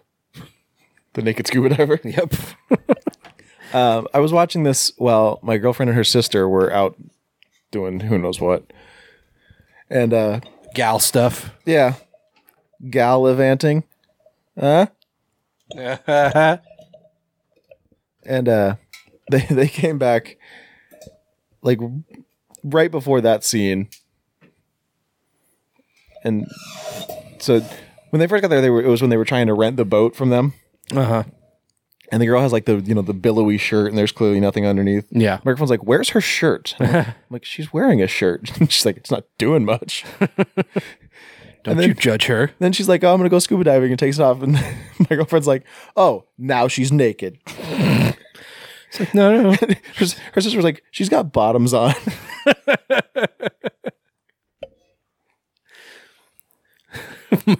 my wife was sitting here while I was watching it, and like I was like, "Look, wife, it's my first true love." She looks up, she's like, "Oh God." Like she's wearing a piece of string. I'm like, "Yeah, it's a G-string. That's its namesake." Anyway, so while this is a technical sequel to Dawn of the Dead, it has nothing to do with it at all. But there are zombies, and that's pretty much the only relation. This one takes place in New York. Starts in New York. That's true. It starts in New York Harbor. There's this boat just adrift, and it starts off like you're into it immediately. It's just like, look, here's a person under a sheet. Boom, they're dead. Yeah, and actually, okay, I guess it does jump. It takes place on the island of Matul, which is where most of this movie takes place. But then it does jump forward to the New York Harbor. I don't know. Fulci seemed to like to shoot a lot of movies in New York or something. He had a thing for New York, even though he's an Italian. That's a hell of a town. Okay, so there's an abandoned boat just floating out in the New York Harbor. And the Harbor Patrol kind of tries to hail it using the loudspeaker, getting no reply, no sign of life from the boat. So they... I see what you did there. I see what you did there. Foreshadowing. So they tie up to the boat and board it, and they start exploring, and they go down into the galley. Is that what it's called? Isn't the galley like the kitchen? Yeah. The hull? No, I don't know. I don't know boat terms. The belly of the boat. The belly of the beast. Sort of. Whatever. Doesn't matter. So they go below deck. There we go. And there's just this foul stench coming from there that they can't quite identify, but there is a bunch of rotted food. The place looks a mess. Just paper and shit everywhere, and just the things just tossed around, the beds all messed up, just everything, just a wreck down there. And I forget if one of these cops kind of stumbles and falls into something, or if he tries to move something, but a handkerchief or something unravels, and out from it falls a severed hand that looks partially consumed. And so he freaks out a little bit. He's all like, "Oh!" He's like, "Oh!" And then he hears this grumble from one of the back rooms, and the door just kind of bashes or swings open, and out comes this big fat zombie. And he goes immediately for this cop, takes a chunk out of his neck, and the cop goes down, and the other guy, he kind of tussles with him a little bit, and I think he shoots him, right? Yes. And he shoots him, and the body goes overboard into the river. Or the water, whatever water body it was. Bay, something. I think it's a bay. It could be a bay. So they discover who owns the boat, and it happens to belong to Annie Bowles, or Ann Bowles, or Annie or Ann, whatever. It belongs to her father. So they call her in for questioning. It's basically just, where's your father? Why is his boat abandoned? Who is this person that was on it? And she's just like, I don't know. Like to all of your questions, everything you just asked me, I don't know. I don't know any of it. And they're like, where's your dad? And she's like, I was hoping you could tell me. Yeah. So elsewhere in New York, a journalist named Peter West, one of the 2 English speakers in this movie, or maybe 3, 2 or 3. He gets an assignment from his editor that there's been this abandoned boat in the harbor, and there's a body found on it, and the owner's missing, and this and that. So he wants him to go investigate it. So him and Anne just happened to be investigating the boat on the same night at the same time. Neither of them are supposed to be on the boat because it's technically police evidence. And they kind of start collaborating together to figure out what's going on. And they discover, I forget actually how they came to this conclusion, but they find out that Anne's father's last known whereabouts is this island in the Caribbean called Matul. Do you remember how they got to that point? No. Me neither. I'm trying to remember. Maybe they checked the captain's log. Check the star date. Yeah. However, they came to the conclusion, they go to Matul, and so they hop a flight to St. Thomas. And once there, they find a couple by the name of Brian and Susan, who they're just going out for a sail, just touring the islands. And they talk the couple into taking them to Matul. And there's this kind of native legend that you just don't go to Matul. The island's cursed. It's got a death curse. And he just doomed.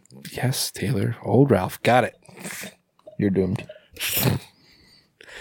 But they said, okay, we'll take you, but we'll just you pay for your portion of the supplies. And so they hop a boat, and on their way there, they're just kind of cruising, and then fucking beans. What? Susan decides she's going to go take a scuba dive.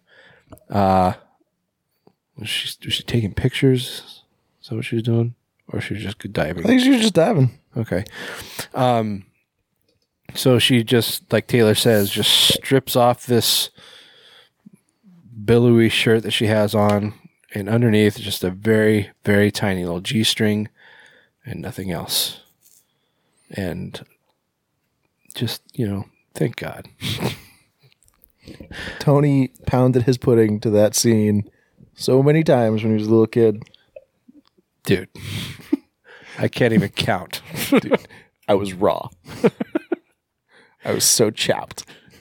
I don't know why I thought that particular scene was just so hot, but, whatever. And this was before there was, readily available internet porn. Right. So.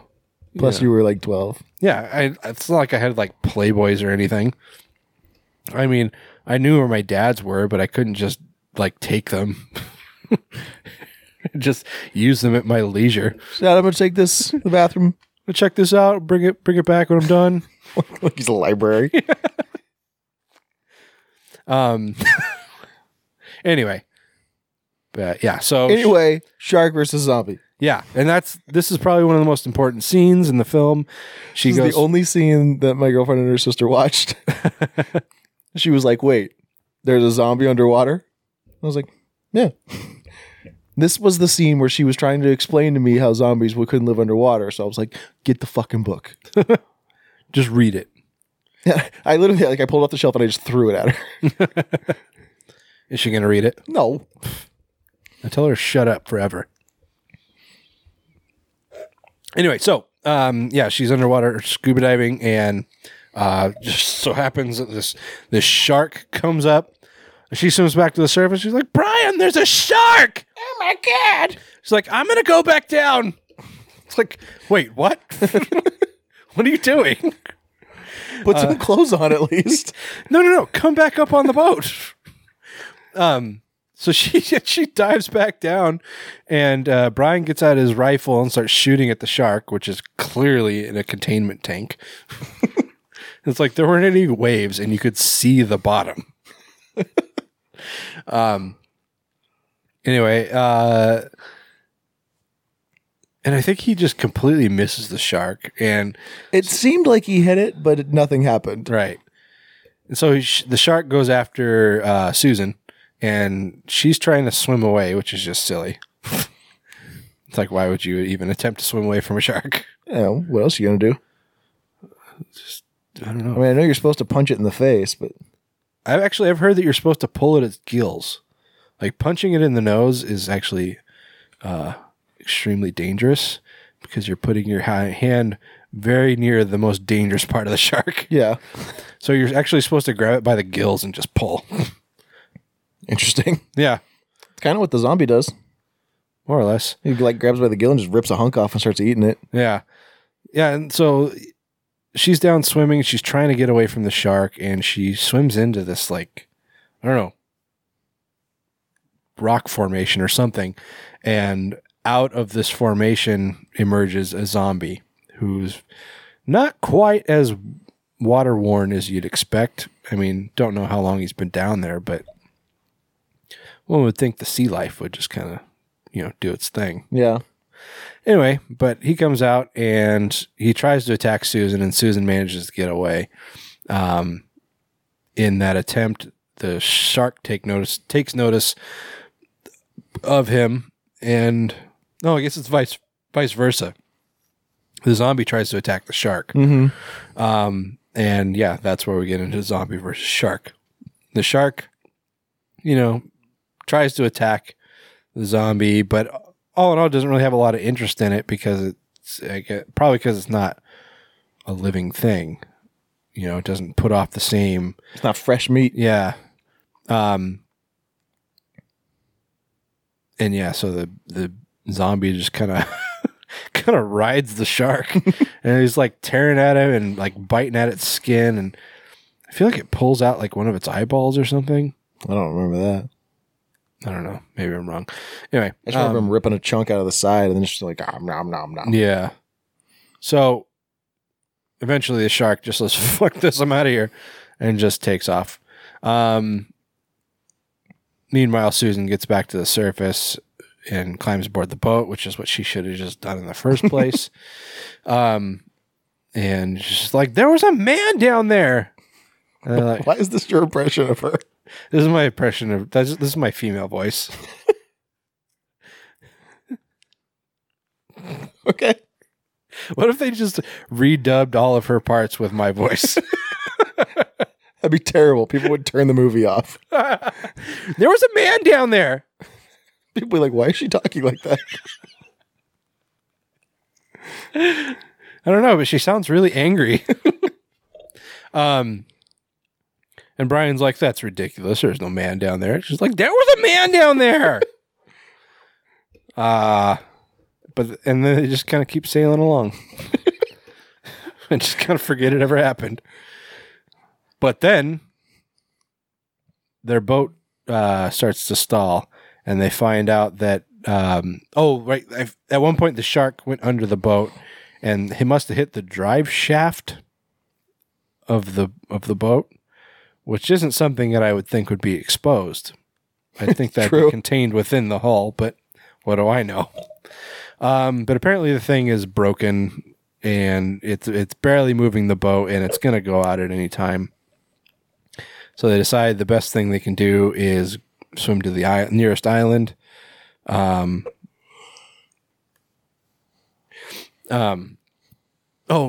they start. They didn't sail, or they didn't swim to the island, right? I don't think so. They started firing off flares, and somebody comes to tell Dr. Maynard, whatever his name is. I heard it pronounced both ways, so I'm not sure which one it's supposed to be.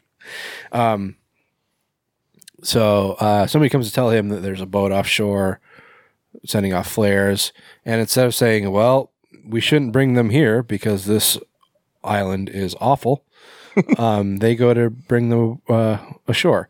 Luckily, the nearest island they were to, or the island they were nearest to, was Matul. And how convenient. Yeah, and I guess that was a problem I forgot to mention. They didn't know where Matul was because it was uncharted. Brian had said there's hundreds of islands out here, and a lot of them aren't charted, so it's like kind of finding like a needle in a haystack. But lucky for them, they found Matul was right there. And on this island, Dr. Maynard has been running a hospital where all of the residents of this island have been slowly dying, but then coming back to life. And nobody really knows why. And, the locals have been trying to tell them it's voodoo. People are placing voodoo curses on this island and bringing these bodies back to life. It's nothing medical. And, Maynard has been researching up and down these bodies and what's bringing them back to life, and he cannot find out. And so he doesn't quite want to get to the point where he is accepting that it's just voodoo magic. But yeah, so the four come to the island, and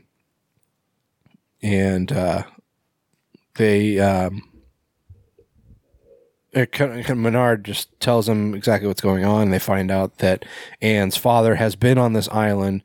He's a friend of Maynard, and he's dead. He was bitten by one of these undead things, and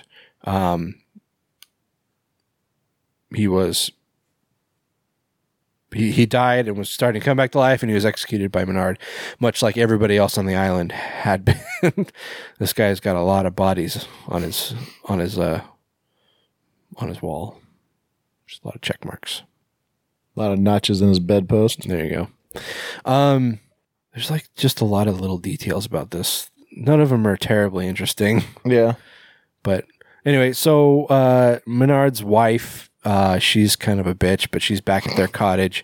She's giving him shit about wanting to leave the island, which I can't fault her for, but she's being kind of an asshole about it. So she goes back to their house or their cottage or whatever. She's just showering and just getting nice and clean, naked, as one does.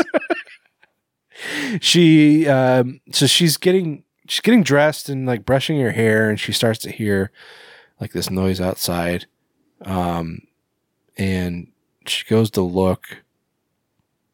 And there are zombies there, and they're trying to get in. She keeps holding the door closed. She pushes a dresser in front of it, and they start breaking their way in, and they bust open a window, which is one of those, I don't even know what they're called. They've got the kind of shutters on them. I mean, shutters, I guess. Yeah. It's basically a shuttered window. There's no glass in it. It's just wooden shutters. But they bust those out and start pulling her in, or start pulling her out of the window, but pulling her face right towards one of these giant wooden spikes. So slowly. Yeah, and this is like one of the best scenes in the movie. This is like this and one other scene is like what made me just fucking love this movie. It's so slow that her eye is being brought closer and closer to this spike, and her actual real true eye, like the last glimpse you see of it, is seriously centimeters away from this spike of wood. Then that's when they swap out the false eye. The false eye is super real looking, though. It is, especially for the 70s. Yeah. It was actually really well done. And that's another thing I love about this movie is that it's not top notch, even by 70s standards, but when it really counts, it like does things really well, like eye gouging and tracheotomies. Yeah. So she's dead. And Menard actually sends the four people, Peter and Brian and Susan, up to his cottage to just kind of hang out there for a few hours and check on his wife because he's left her alone and he's a little worried. So they get there, they find her dead. They're besieged upon by several zombies, and this is where shit really just starts to kind of fall apart.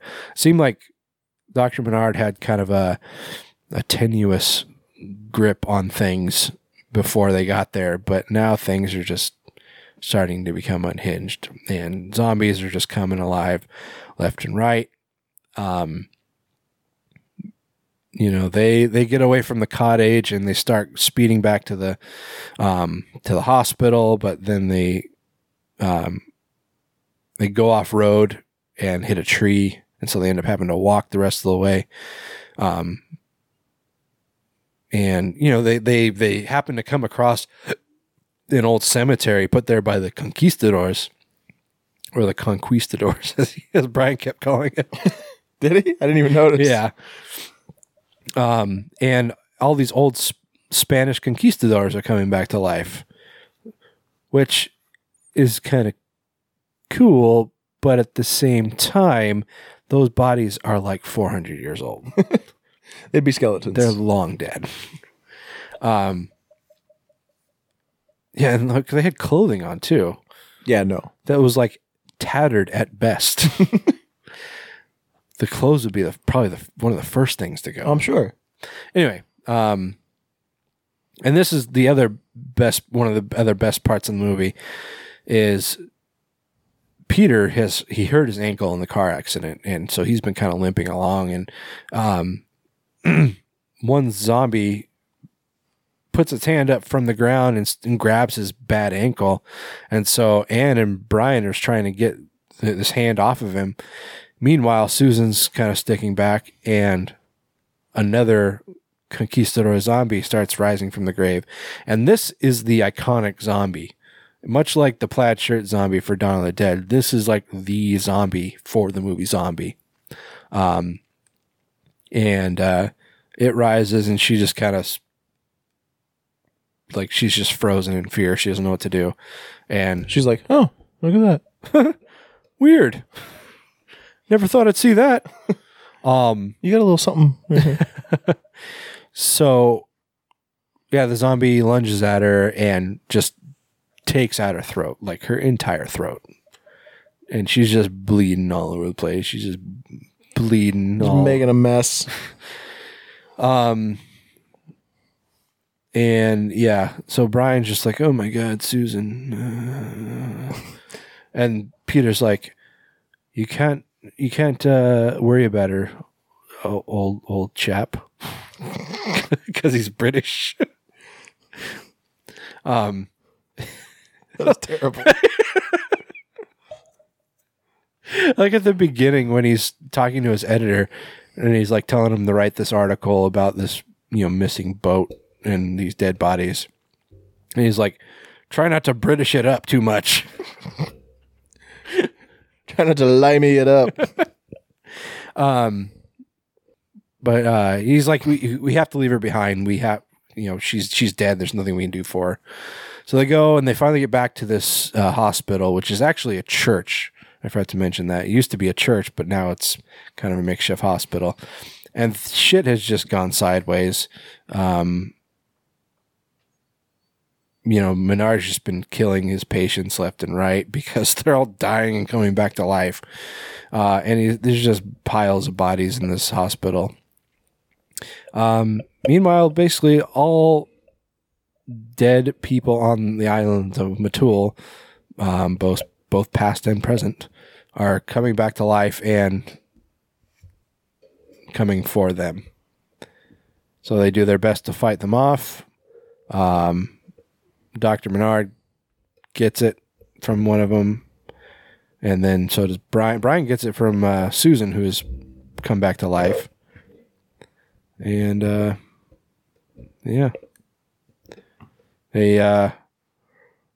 Peter and Anne managed to get away on Brian's boat, which is still broken, and they're just like, I don't know how far we're gonna get on this. And they turn on the radio and they said, all right, well, let's try to listen to something to cheer us up a little bit. And it's a news report from the Caribbean about New York.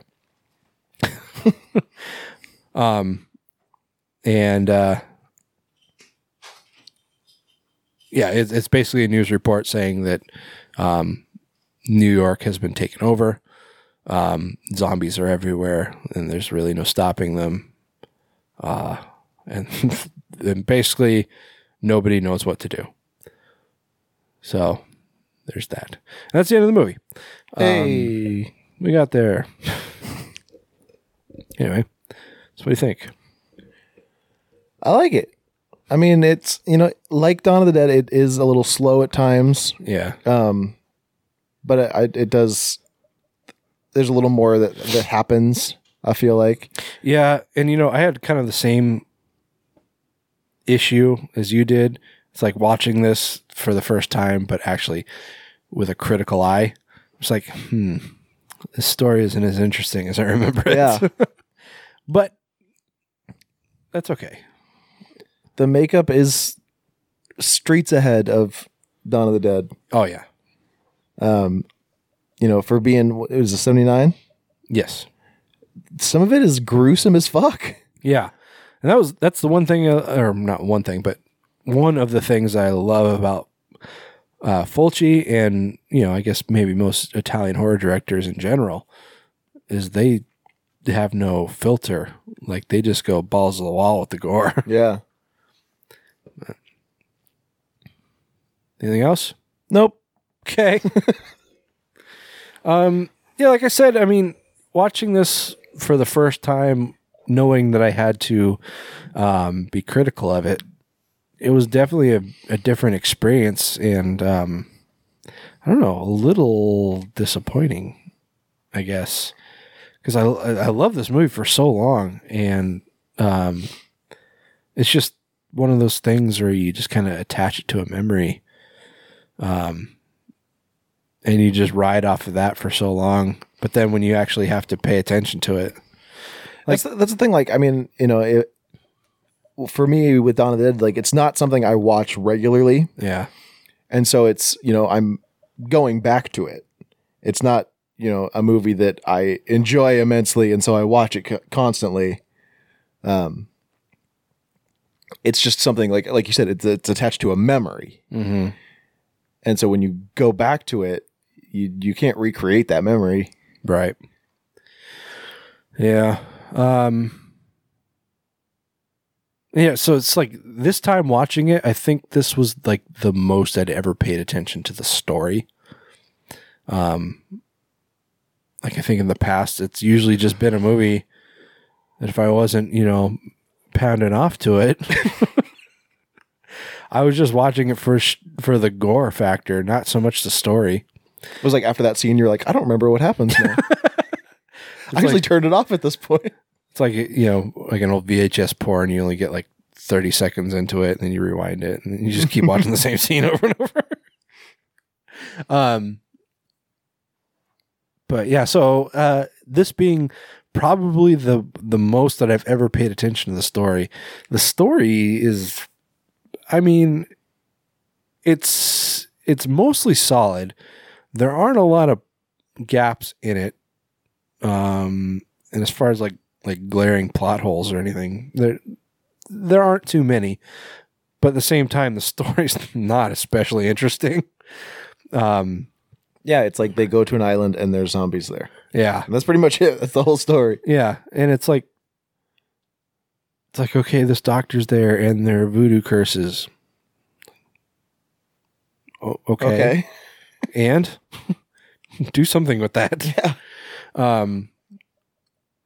Yeah, like there's all this talk about voodoo curses, but they never like consult a witch doctor or anything like that. Yeah. It's just kind of mentioned in passing. Yeah, and I mean no voodoo person whatsoever.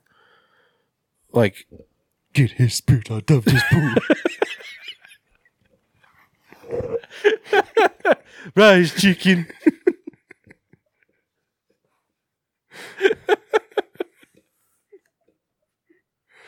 Oh. Oh, I made it funny. I am so fuck you. We Todd Ed. Anyway, so yeah, but yeah, there's talk of voodoo, but no actual practitioner of voodoo or anybody that really believes in it. I mean, who do you voodoo, bitch? Don't start with that. I mean, his assistant or Menard's assistant or whatever he is, he's a local or a native to the island, and he talks about voodoo like he kind of knows a thing or two. The story of it, but like he doesn't really elaborate on it at all. And it's like he's like, yeah, it's all these voodoo curses, and I know all about these voodoo curses. Shut up. Yeah. That's ridiculous. Yeah, Menard doesn't actually believe that voodoo was something that was real until close to like the end of the movie. when it was too late. Yeah, when people are already coming back to life. It was different than a lot of voodoo movies in that time frame. And I'm talking about like pretty much from Night of the Living Dead all through the 80s. There was, a voodoo relation. That was something you hadn't really seen since like, White Zombie or I Walked with a Zombie. Those like original zombie movies where it was based on voodoo curses. And they weren't zombies by today's standards. They were just living people that were under some kind of trance. Right. I can't say this with any confidence, but this may have been like the first movie that actually used modern instances of zombies in relation to voodoo. Yeah, probably. First one that I know of anyways. Yeah. Anyway, do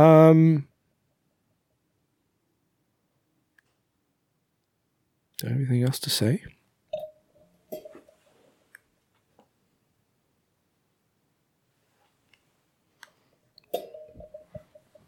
I don't know. Do you have anything else to add? I don't think so. Like, I mean, the main appeal of it for me is, like I said, that for being 1979, the gore effects are pretty heinous for the most part. Mm-hmm. You look at the cover of it, and it's just this decomposed body with maggots coming out of his eye. Yeah, and it's like that's in the movie. Yeah, and it. I mean, they're like real maggots crawling on these people, and like Fulci didn't really give a fuck. Just like, yeah, you put those maggots in. Suffer for your art.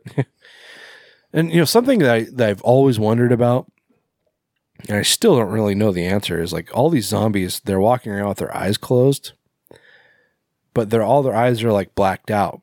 So I didn't really know if like they were supposed to have their eyes closed and like their eye sockets were just dark, or if they're supposed to not have eyes. Yeah, and it was just a poor version of making them not have eyes.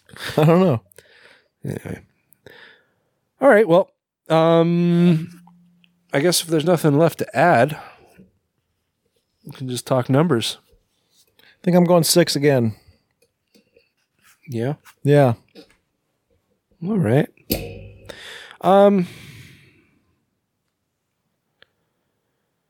Like I said, I was having the same trouble with this that you did with Dawn of the Dead. And that it's like, when you have to look at it critically, how does it hold up to that nostalgia, Yeah. But I mean, even though the acting's not all that great, the story, like I said, while it's a consistent story, it holds together well. It's not all that great. It's not incredibly deep. No, I mean it's interesting enough. It's interesting enough to drive the story. But yeah, like you said, it's not deep. There aren't a lot of twists and turns. But, the gore's there. And this is just classic Italian zombie fare. Mm-hmm. I mean, you know what you're getting into when you dive into a movie like this. And so, yeah, I guess that being said, I'll give it a 6. I think I would be lying to other people if I gave it a 7. So anyway, so how about that? How about that? Catch me outside. No. Don't do that. Okay. So that's the end of the show, guys. Bye. Did you have fun? No. No? No. Yes, of course. It's so exciting. It's an exciting episode. Should we just stop? Should we just give up? Yeah. 4 years. Good run. Yeah. Apparently that was our goal. So it's like whatever. We made it. All right. Let's just get this over with. No. Okay. So continuing on with Octoberama next week, guys. Remember, all Wednesdays in October. Next week is week 3, and it's going to be week of the ghost. It's going to be a very spooky time. Spooky. Okay. Spoopy. Isn't that what the kids say? That's what they're saying nowadays, spoopy? That's the meme. Okay. Too spoopy for me. What are you talking about? I don't know. Internets. On the Facebooks. Oh, Jesus Christ. Okay, we're gonna finish this up. Okay, we're gonna be back next week with Week of the Ghost, so tune in then. Said all this. Shut up. In the meantime, where can they check us out, Taylor? They can check us out on the internet at graveplotpodcast.com, as well as on Apple Podcasts, Stitcher Radio, Google Play Music, wherever else podcasts are found, as well as on Facebook and Instagram as Grave Plot Podcast, or on Twitter as Grave_Plot. Hooray! Hey! Don't forget to check us out on Patreon. And patreon.com/graveplotpodcast. Bring money. Give us lots of money. Okay. So, until next time, guys, I'm Skeletoni. I am Taylor of Terror. This has been the Grave Plot Podcast, where we're all a little dead inside. Or undead. Oh!